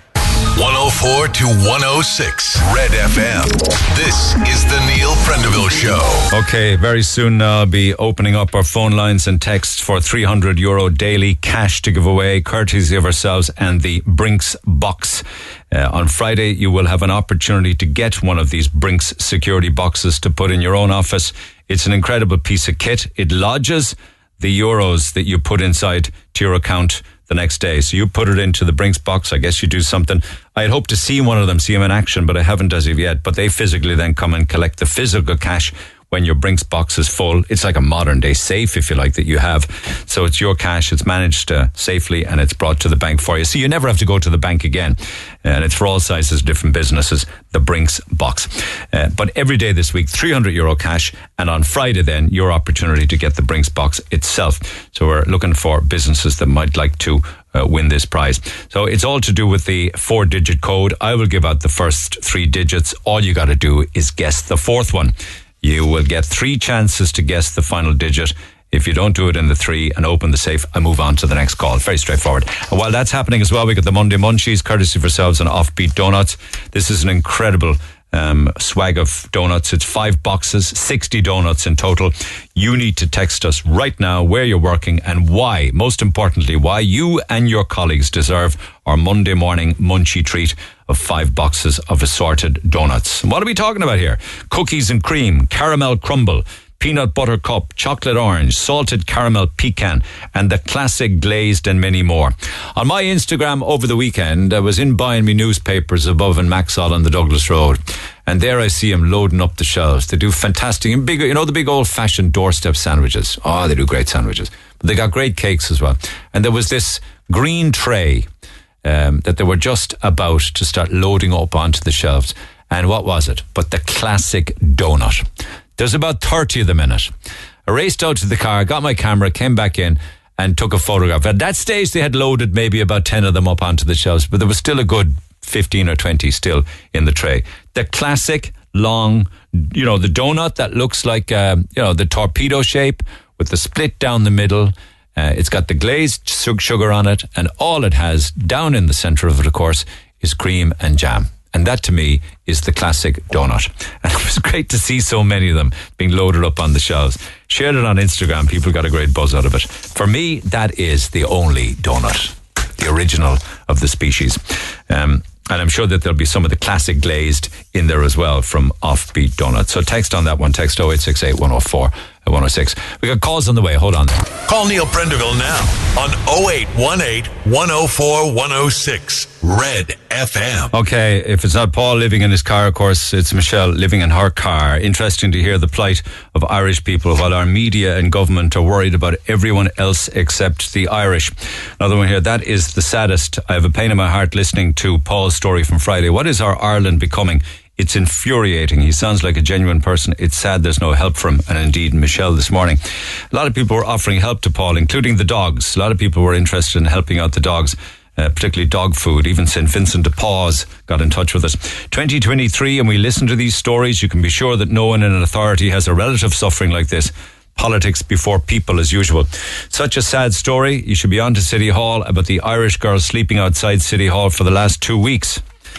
That's news to me. Is that the case? I mean, when you say sleeping out City Hall, is it like with what? Like just covered up in blankets and a sleeping bag, or in a tent, or what? You'd wonder, did the company that he was chefing for take the opportunity to get rid of him because he was homeless? I don't know. But maybe the real reason was because the misfortune was getting epileptic fits as well.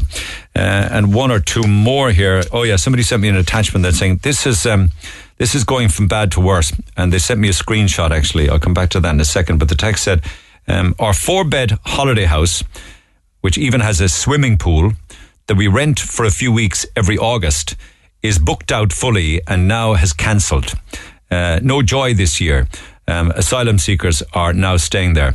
I'm not racist at all, and they are welcome, but our Irish need to be looked after as well. After listening to your programme Friday morning, I'm heartbroken. And they sent me a screen grab then of the facility that they rent in August every summer, a 4-bed holiday house, which even has a swimming pool. Says, we are not currently taking any bookings for 2023.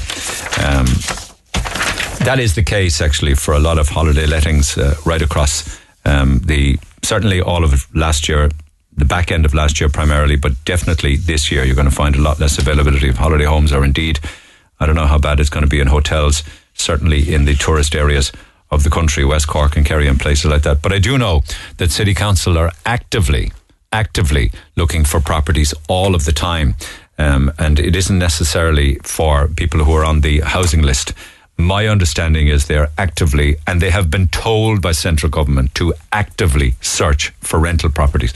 So much so that they have a path beaten and the phone's worn out to people who are currently building apartment blocks or building housing estates, trying to get in first, whether to buy or more so. I'm hearing an awful lot more of City Council wishing to rent, particularly new builds, and that's all very well. Because we will have more and more refugees of war coming into the country, and that's what City Council seem to be. I'm not saying they're solely, exclusively just dealing with that, but they're giving it an awful lot of time and attention and trying to hunt down as many properties as they can. The downside to that in other ways, of course, is that those who are looking to rent are going up against City Council because they're also like in the market, if you like. So it's a perfect storm. Text 0868 104 106. Pick up the phone on 0818 104 106. And if that wasn't bad enough, people are still... I saw Michael Collins, the independent TD, tweeting at the weekend, Belfast or blind. He says there's no better word for it. Go to Belfast or go blind. And they had the bus going up at the weekend, and it left Cork bright and early in the morning, with people from Belgooley, Dunmanway, Rosscarbery, Skibbereen, Castletownbere, Middleton, Carrigaline, Mallow, Dublin Hill, Watergrass Hill, Aberlady, and all across Kerry on the bus, all heading north for surgical treatment. Amongst them on the bus were 3 people who have lost the sight in at least one eye. Isn't it an incredible thing that we live in a country where you have to go across the border, although it is part of the island of Ireland? I get that, and we hope that we'll all be a 32 county at some stage if they want to come back and join us. But at this stage, into another jurisdiction for surgical treatment. I'll talk to Michael in a second, but he has put me in touch with Patrick Sheehan, who was one of the people I referenced there when I spoke about people from Mallow. Patrick, good morning. Good morning, Niall. Fair play to you for taking the call. Were you on that bus? I was. And you went... brilliant experience. You went up, was it... Tell me what day, just remind me, was it Saturday morning? Saturday morning at 12 o'clock, we left Bishopstown, and we had one stop on the way up, and we were up there around 4:30. And had you lost completely the sight in one eye? I always had only sight in one eye. Since I was a child, I was born with a lazy eye, which never got any better. And 50, 60 years later, it got worse, is it? The lazy eye never got any better. There was no sight in it, actually, you know. Oh, right, okay. Well, you're blinded. And what happened, the good eye, a cataract developed in it, and that was getting gradually worse. That I was actually going blind. And you would have done ultimately lost sight in the I would have done ultimately, according to the consultant above in Belfast. And I went to the optician here, and I had to bite the bullet and said I go private, because they put me on the waiting list for the HSE, and all I was getting back was, "You're on the list. Do you still want to be on the list?" They're infuriating letters, aren't they? Yeah. No, like as if you were miraculously cured or something, is it? I don't know. Anyway, I went to the optician and I said I'm willing to go private. And they said if you go private in Cork, you're talking about 9 months down the line, which I hadn't that time, because at this stage I could hardly watch television, you know. God almighty, glasses nor nothing would help that. She asked me, was I willing to go to Belfast? And she said, I said, if it's the fastest, she said, you'd probably be 3 or 4 weeks. So it was 9 months even private, was it, Patrick? 9 months? Even private, yes. You go, and she got in touch with Knightsbridge Hospital, or Kingsbridge Hospital in Belfast. They got in touch with me nearly the same day, and they gave me Michael Collins' phone number. And he got back to me within 2 days, and he had everything organised. It was absolutely unbelievable. That's Michael Collins, the independent TD down west. Michael, good morning. Good morning, Neil. I have to tell you, Michael, you're one incredible guy. Do you know that? You always, I always have a smile on my face when I think of the work that you're achieving. Fair play to you. It's incredible. Well, this has been a brilliant success, Neil, in fairness, for the last number of years. You are just out on your own, but it shouldn't be this way, man. It shouldn't, but unfortunately, if Patrick had to wait for the HSE, it would have been 3 to 5 years. Privately, it was going to take him between 7 and 9 months, and that was on the basis of all working out fine. And I think from start to finish, I'd say Patrick probably was up in maybe 3 weeks. I'm not sure now. Patrick might be able to tell you that. But he was just over 2 weeks, 3 weeks, Michael. So when you went up on Saturday, then Patrick, what happened? I went up on Saturday. We were booked into the hotel. We had the time for a taxi to take us for the consultation, which came on the 2nd, nearly to the time. Brought us for the consultation. Taxi collect us, bring us back to the hotel, and we can go around Belfast for a few hours. And then we stay in the hotel that night, and we had times for the operation. Taxi collects us, brings us. And the bus, when we're finished the surgery, you have recovery time and all that. Right. The bus is waiting outside. When everyone is done, bus back to Cork. Absolutely unbelievable. I tell you, I'm nearly in tears. Thank that man, Michael Collins. He's incredible, isn't he? He's incredible. Oh, incredible, absolutely. And he does it every week, every month. He shouldn't have to do it. It shouldn't have to be this way. But so, did you have a patch on it coming back to Cork? I had. They put a protective on account of I only having sight on the good eye. They put a clear protective patch over it, so that I was able to. I was able to see. Were you able to see when you were coming back to Cork? I was. And what was that like? What was that experience like? It gradually kind of, and they told me it will gradually get better, Yeah. But it was by the time I got home and I turned on the television, I could not believe it. I thought I had a brand new television. But I swear, I kind of pissed them off around the house, telling them, Jesus, lads, all things like, that everything is so clear, it's unbelievable. To me anyway, because I always had poor eyesight anyway. It's a total new world to me now. Oh my God, it's like seeing things for the first time. All of the vivid colours, all of the clarity, all of the focus, television, scenery, nature. Colours, waters. And what I was but doing most importantly, I suppose, without interrupting you, is you're seeing their family and friends very clearly now again. Yeah, well, the wife made a joke. She said, you never realised you were married to an old woman. No, to such a beautiful woman. She said it, not me. Man. Even when we went up, the chief executive officer personally came to me to greet me, and he told me that Michael Collins referred me to them. He knew all about the one eye and the whole lot. Mark Regan was his name. How would you pay for it? How would you pay for it, Patrick? I paid for it myself, right? Yeah. But we'll get most of it back. You will. They give us forums and all. It's so organised, Neil, that you don't have to worry about anything. Michael, how many were on the bus, the latest one?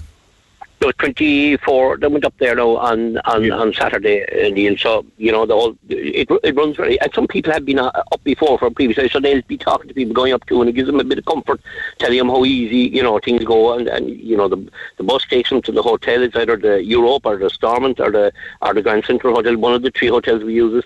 A taxi comes, picks them up free of charge, takes them down for their consultation, drops them home, gives them a few hours if they want to walk around. So how can a hospital in Belfast do what can't be done in hospitals in the Republic? Well, first of all, it's working 24/7, number one. Number two, it's working throughout the weekend. The HSE badly want to take a leaf out of their book, Neil, and head up. And I'll take them up, gladly take them up in a bus and show how it can be done and how it should be done in Cork and Cork County. Like, it's incredible to think people are going to wait 3 to 5 years for any type of surgery. You have people going up for hips, knees, carpal tunnel, prostate operations to the same hospital, and it's not a huge hospital, but it's working incredibly well. And Patrick mentioned there about Mark Regan, the CEO, the amount of work and effort that man. I can send him a message at 7 a.m. and get a response, and things happen. But is that the difference? Is that private hospital or is it a public hospital? It's private hospital, and but they have a hospital too also in Sligo in the Republic side as well. But it's private where we're going because it's reimbursable. Any procedures that are done in the north are reimbursable. Yeah, it's the purchase plan. Yeah. But it goes to show how private business operates as opposed to how grindingly slow the public offering can be. It's very difficult because as a politician, obviously somebody comes to me needing a hip or a knee, or we'll say the cataract, but I'm there looking at them, and what I do give them with hips and knees as an option. I will try Tralee and I will try Cork, but I'll tell them I can get you a hip operation or knee operation done if you in 2 months. You must get tremendous satisfaction though when you see the results, do you? It is, because I Eileen there now, and she had a lot other health issues. She came back. There were 3 people went up this weekend that had 3 one eye was already lost from different circumstances. One probably because they left to go too far, and the other 2 for genuine, like Patrick, situation from birth, and another lady from a tumour. But she was, I contacted her this morning, and when she was in bed, she was out taking out the patch, and the eye is perfect. She said she was absolutely thrilled. And the other gentleman is probably sleeping. I was trying to get hold of him. Don't worry, we got to chat to Patrick. Emotional and all as he was, is this freedom that he gets with this site. But on the bus, would it be people of all ages?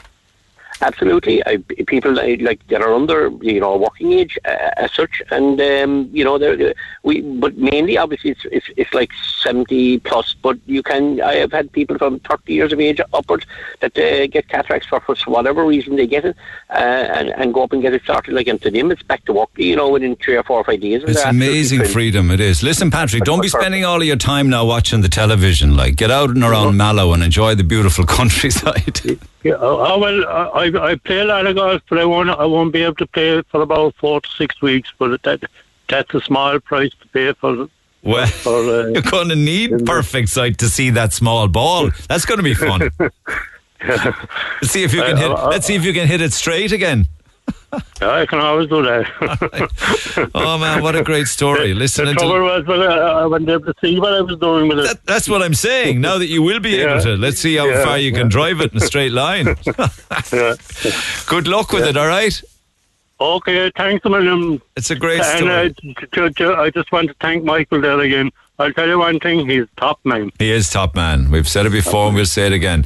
He doesn't want any praise, but words of encouragement never go amiss. I know that. Yeah. Patrick, mind yourself. I'm delighted for you. Okay, bye. Thank you, bye. Take care. Thanks, bye. Someone wants to ask that man, is it sore to get it done? That they're very nervous about the procedure. I don't know, are you still there, Patrick, or are you gone? I am, Somebody's in the very same situation as you, and it's nervousness about it.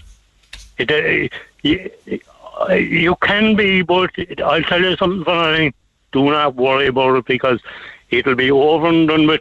I'll tell you, there is nothing painful about it. I'm telling you, they're absolutely brilliant. Words of anyone that's going to get it done, go away and get it done. Do not let it too late, and just don't worry. Okay. There's no worry about well it. Said. Yeah. Well said. Okay. Delighted for you, Patrick. Okay. Mind yourself. Okay. Bye. Michael, continued success. Are we ever going to get this health system of ours sorted where there will be no longer a requirement for people to board a bus in Cork and go to Belfast? Do you think? I think it's worse it's getting, to be quite honest with you. In relation to people, as I said earlier on, looking for hips and knees. I remember before when we used to put them through the system in Northern Ireland, they'd get a call because obviously to trigger something in the HSE that they'd be reimbursed. That's not even happening anymore. People are just coming to be looking for these operations because they have no choice. They're in pain. They can't stick to pain or whatever. And we send them to the north and they get reimbursed. For the most, not all of they don't get full reimbursement, but they get about 90-something% of the reimbursement for the operation. Could you imagine if the state funded, though, or semi-funded, or helped, or provided something to a private operation that ran a hospital 24/7? Wouldn't that make a huge difference in the Republic? It would. That there should be some system in place here to save them having to travel as far as they have to travel. Unfortunately, that's not being put in place. Don't ask me why.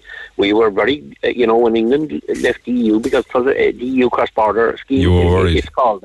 We were very lucky and we pushed very hard to get a new scheme in place. We have for Northern Ireland a special scheme as such, and it's saved an awful lot of people's eyesight and it's saved an awful lot of people from pain.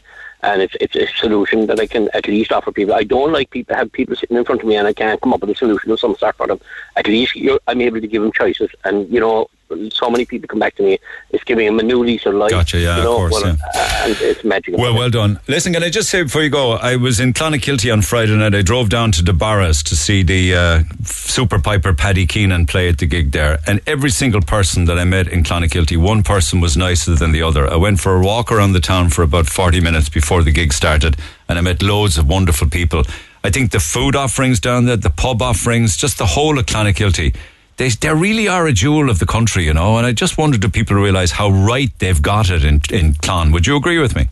Absolutely, 100%. It's a beautiful, beautiful Isn't place to spend the weekend there in its surrounds. We've been very, very lucky because I suppose there's a lot of industries, there's a lot of work places, there's a lot of people living in Clonakilty, so they have a good population and there's a good buzz there. It seems to be thriving. Yeah, that seems to go on for years, not just lately. That buzz is there for many, many years, and businesses have, met that with developing their businesses and making it attractive. And there seems to be real teamwork there. It won't work unless everybody's on the same page, right?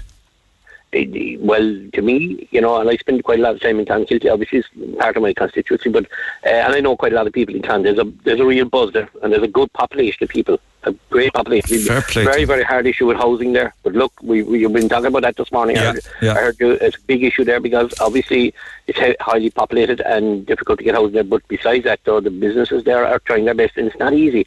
And you need a population of people to create a buzz in the town. It was buzzing on Friday night, I can tell you. It was fabulous to see. The weekend is top class. Well said, Michael. Take care, man, and well done on everything you do. Michael Collins, independent TD for down Cork Southwest. The Barras was just awesome. I mean, it was a full house. There was an incredible buzz there. There's people from all ages. They travelled from all over. Some went down from Cork on the bus, and others were down for the weekend, and mothers came from, I think they came from all over to be there, but the buzz in there, and it was just an incredible experience, and just great to be part of it. Drove back up then afterwards, home again for, 12:30, 20 to 1, and I came into it and I said, my God, that was one of the best nights I've had in years. Text 0868 104 106. Back after the break. The Neil Prendeville Show on Cork's Red FM. Our phone lines remain open after midday. 0818 104 106. Monday Munchies with Offbeat Donuts. Here's some shout outs that have been coming in by text to 0868 104 106. We're going to have 5 boxes of donuts, and you need to prove to us as to why you and your workmates deserve these delicious donuts, and that happens every Monday. Morning to everybody at Independent Express Cargo and TPN in Cork for the donuts that are up for grabs. It just would be a great start for the week. There's a second one came in and said, we should get the donuts because everyone is working so hard here delivering pallets around Cork County. That's Independent Express Cargo. Architectural and metal systems down in Little Island. I was down the Radisson on Saturday night, right, for the Cork Business Awards, and it was up and down twice. Once was the rehearsal and back down again for the gig itself. I think the Dunkettle roundabout, particularly if you're trying to get to Little Island, right, I think that should be a board game, or it should be an obstacle course, or they should be waiting for you by the time you get into Little Island to give you a prize or a medal or something. I mean, it's like serious spaghetti junction all over they keep changing it all of the time. Anyway, architectural and metals, I got there in the end. People should have all got a round of applause for making it to the Radisson on Saturday night. We listen to you every day. Great show. We'd love a bit of TLC this morning. We'd love some donuts. You'd make our day. Have a donut and beat the Monday blues. Thank you, Selena. It doesn't even rhyme, but a good effort nonetheless. The Dunmanway Suite in the COH. My daughter is there. They deserve it. She's going through chemo at the moment. My daughter went back to Australia after a short break to see her mum yesterday, and a box full of donuts would cheer her up. And other patients and staff. It would be a great break for a long, grueling day. So one daughter's in the Dunmanway Suite and the other daughter just went back to Australia. Sigcon Construction Services in Ducloyne. Why do they deserve it? Because they're working very hard and it's cold outside and the shutters are always open and they deserve it. They also look after my son who's there on work experience. Hope Montessori School in Deer Park. Why did they deserve it? Because they have 3 special teachers, Sophie, Hillary and Leona. They do amazing work with the kids every day and are very deserving of the fabulous treats. The breast clinic at the CUH. Why do they deserve it? Well, because one of the staff is leaving this week and they're also celebrating a significant birthday, says Shirley. 1 or 2 more. St. Anne's Day Nursery at Sharman Crawford Street. Why did they? Because they look after my son. They're an amazing bunch and they could desperately do with the sugar rush to cheer up but their Mondays. There's loads of these. Unfortunately, I'm not going to get to read them all out. Just 1 or 2 more. Presentation Brothers College. Marie, the school secretary. Because the admin team and the principal and the vice principals and the caretakers and the teachers go above and beyond every day and they need boxes of donuts as a treat. So there's those and lots more besides. I might get an opportunity, 1 or 2 more shout outs. 1 or 2 more here includes Gabrielle from Halfords and Mahon Point and a second one from Lindsay. We deserve it because we're working hard. We had a tough weekend and the donuts would make Monday so much better. Love the show. So we'll pick a winner this side of midday today. Keep your text coming. Text 0868 104 106. Just a fast one. Sheila, good morning. Sheila, can you hear me? Hello. Are you? How are you? Yeah. Are you on a speakerphone there, I wonder? I am. I'm just going into a meeting. 2 seconds and I'll try and take you off. If you don't mind, it's just I can't hear you otherwise. I am now, either that or we can chat when you're after the meeting, maybe Hello? tomorrow. Yeah, are you there now? I am. I'm here now. Okay. I just listening to your conversation there about the cataracts. Yeah. It's just that my mum was on the waiting list and the CUH gone back. And she'll probably on the list maybe about 3 or 4 years possibly. But in December 20, I think we got a letter asking us, would we like to go private? Who sent you that letter? CUH. That's amazing, isn't it? We don't want to do business with you. Will you go private instead? That makes me laugh. Yeah, but everything, she got it done and everything was done, paid for, within a matter of 4 months. We received the letter in December. We got the appointment in the matter private in March, and her eyes were done by April. So who paid for it? Her medical card.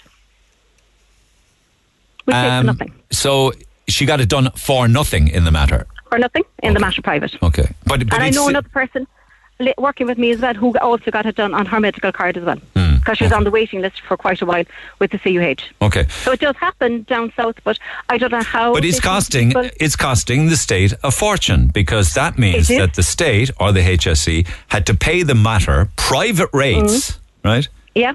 Through the medical card system.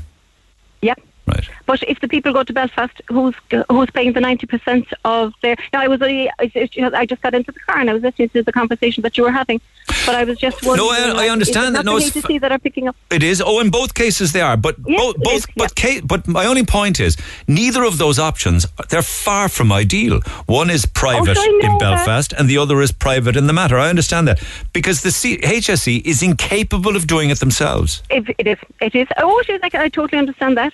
It is, but I mean, they are doing it down south. They are getting it done privately for people with medical cards in order for them not to travel to Belfast. You know, I was quite happy for my mum not to travel to Belfast, and leave her get it done in the matter, so they are doing Well, I'm glad you mentioned it, because it's another option for people, but how do they go about that? Can they do it directly themselves if they have a medical card? We just randomly got the letter asking would we like to go private. I just filled in the letter and I sent it back, and within 3 months we had the appointment and everything, and she was done possibly within 6 weeks of getting the appointment. I understand. That's ideal for her. Yeah.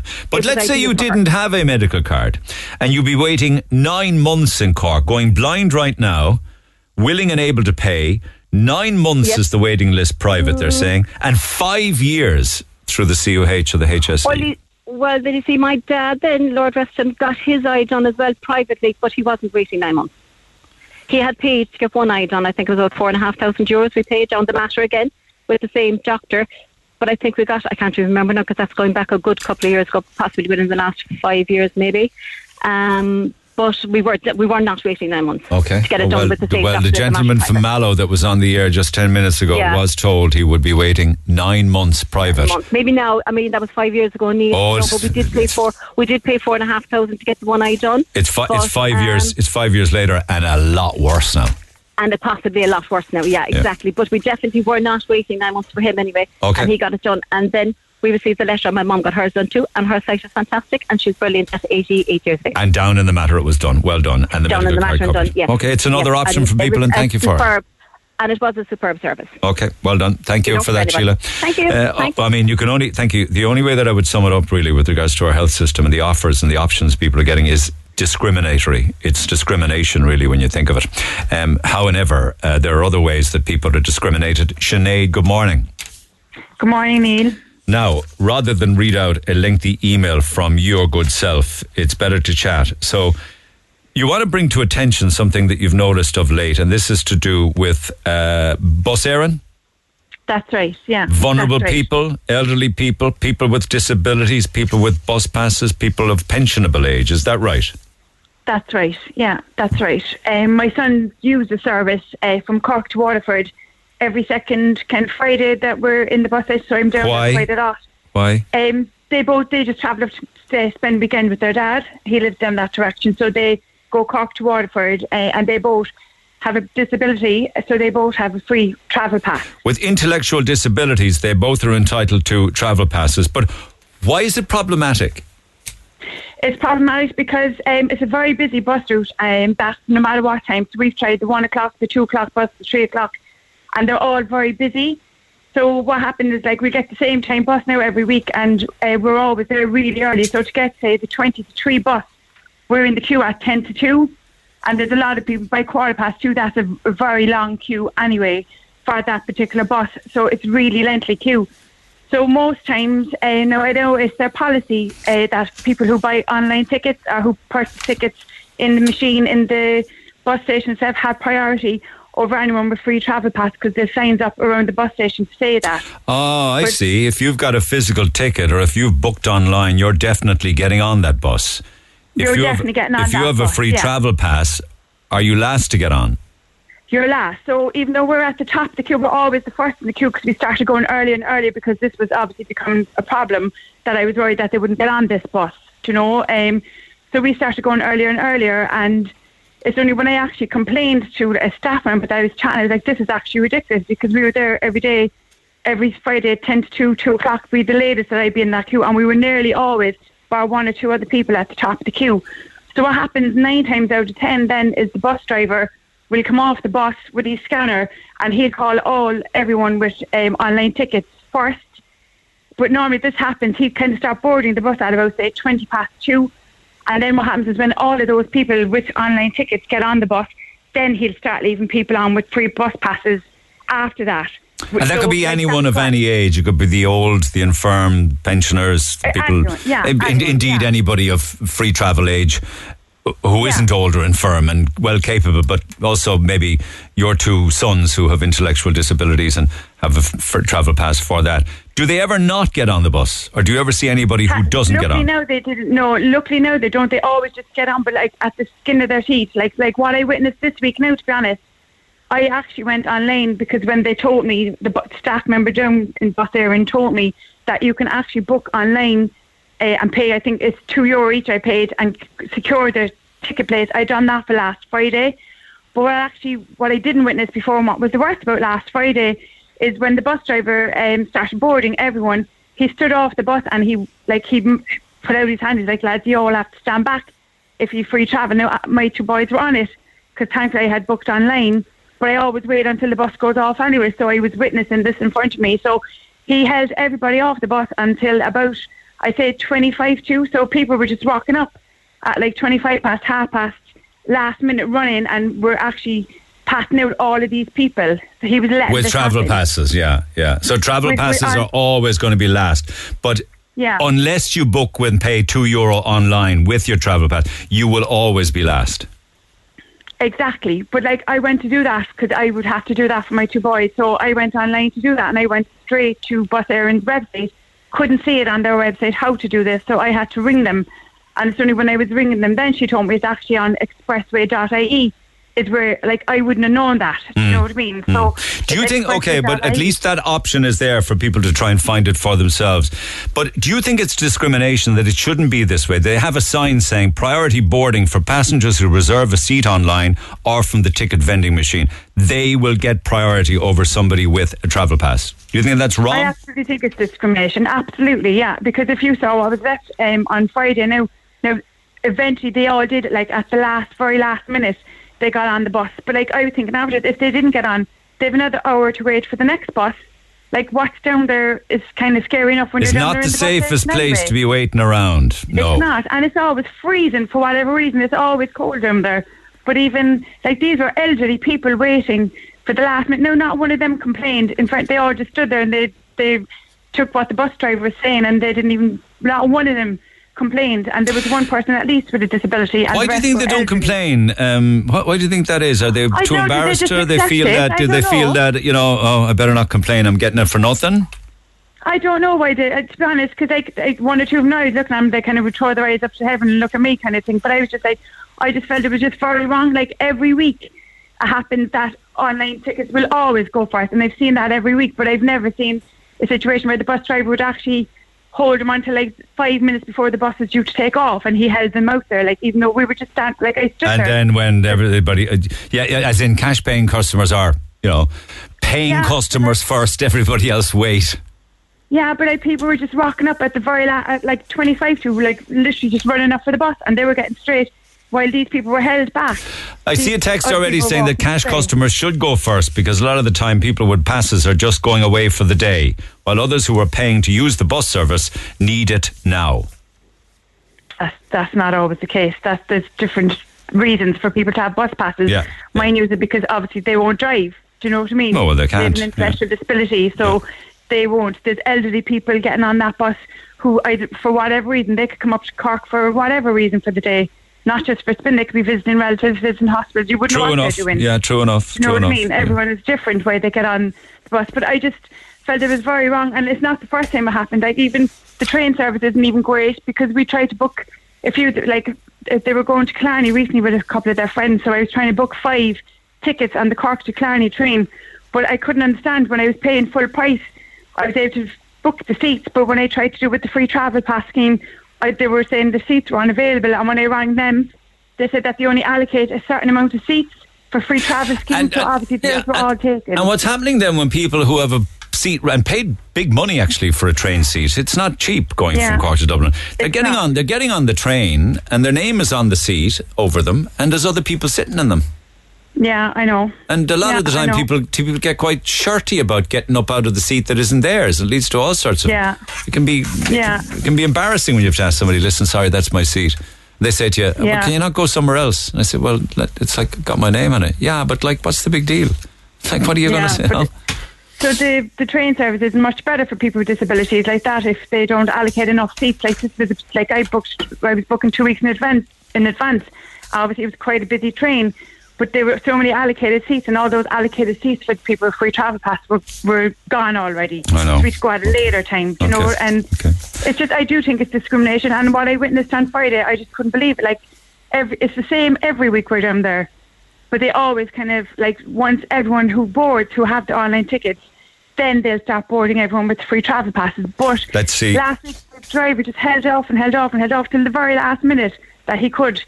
and then let people get on the bus. Like, I just thought it was shocking. All right, fair play. Let's see if other people disagree or agree. Appreciate you taking the call. Much obliged to you. Thanks for highlighting it. Don't forget that if you do it online, even with the travel pass for €2, you can also reserve a place on the bus. Text 0868 104 106. Pick up the phone now on 0818 104 106. We are looking for businesses who would like to have... Firstly, it's a €300 daily cash prize. €300 cash from Brinks Box.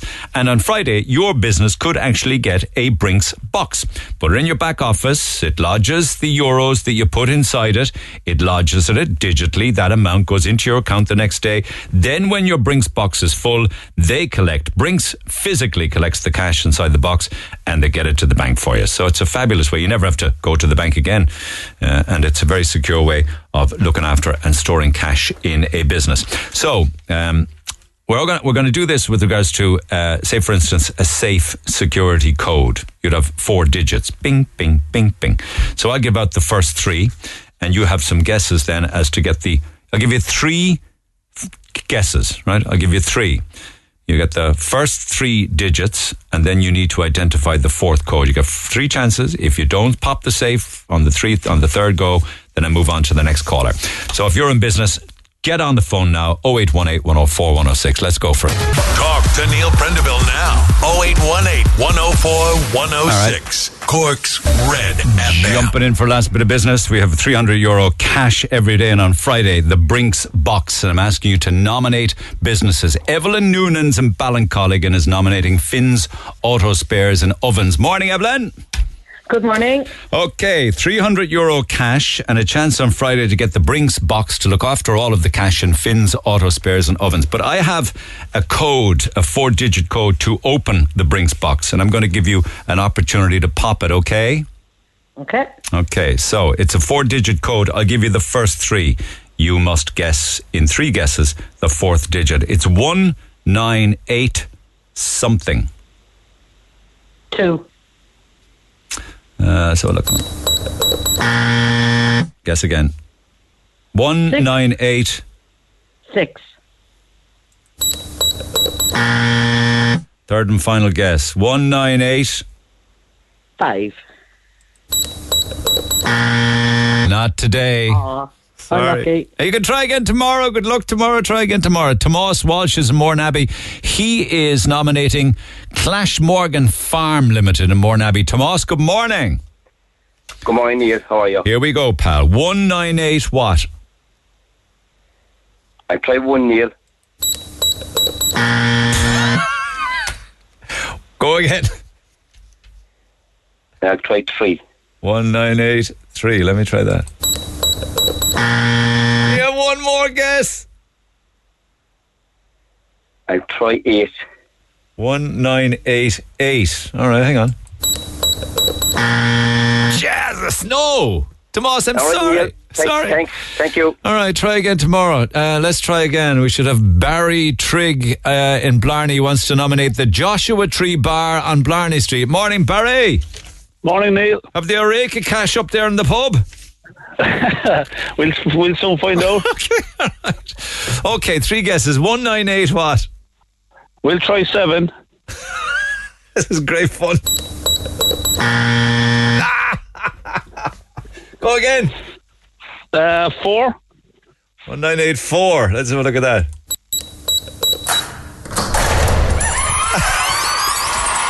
You opened it. Oh, was right. €300 cash. You get to keep the cash, incidentally. You know that. Brilliant. I love it. You don't have to give the 300 to the Joshua Tree Bar on Blarney Street. You keep the cash, but they may well win the box on Friday morning, you know. Well done. Well, it'd be great if it did, because it's my father-in-law's and he's minding my small fella as I'm going up to collect the other fella. Fair play to you. Okay.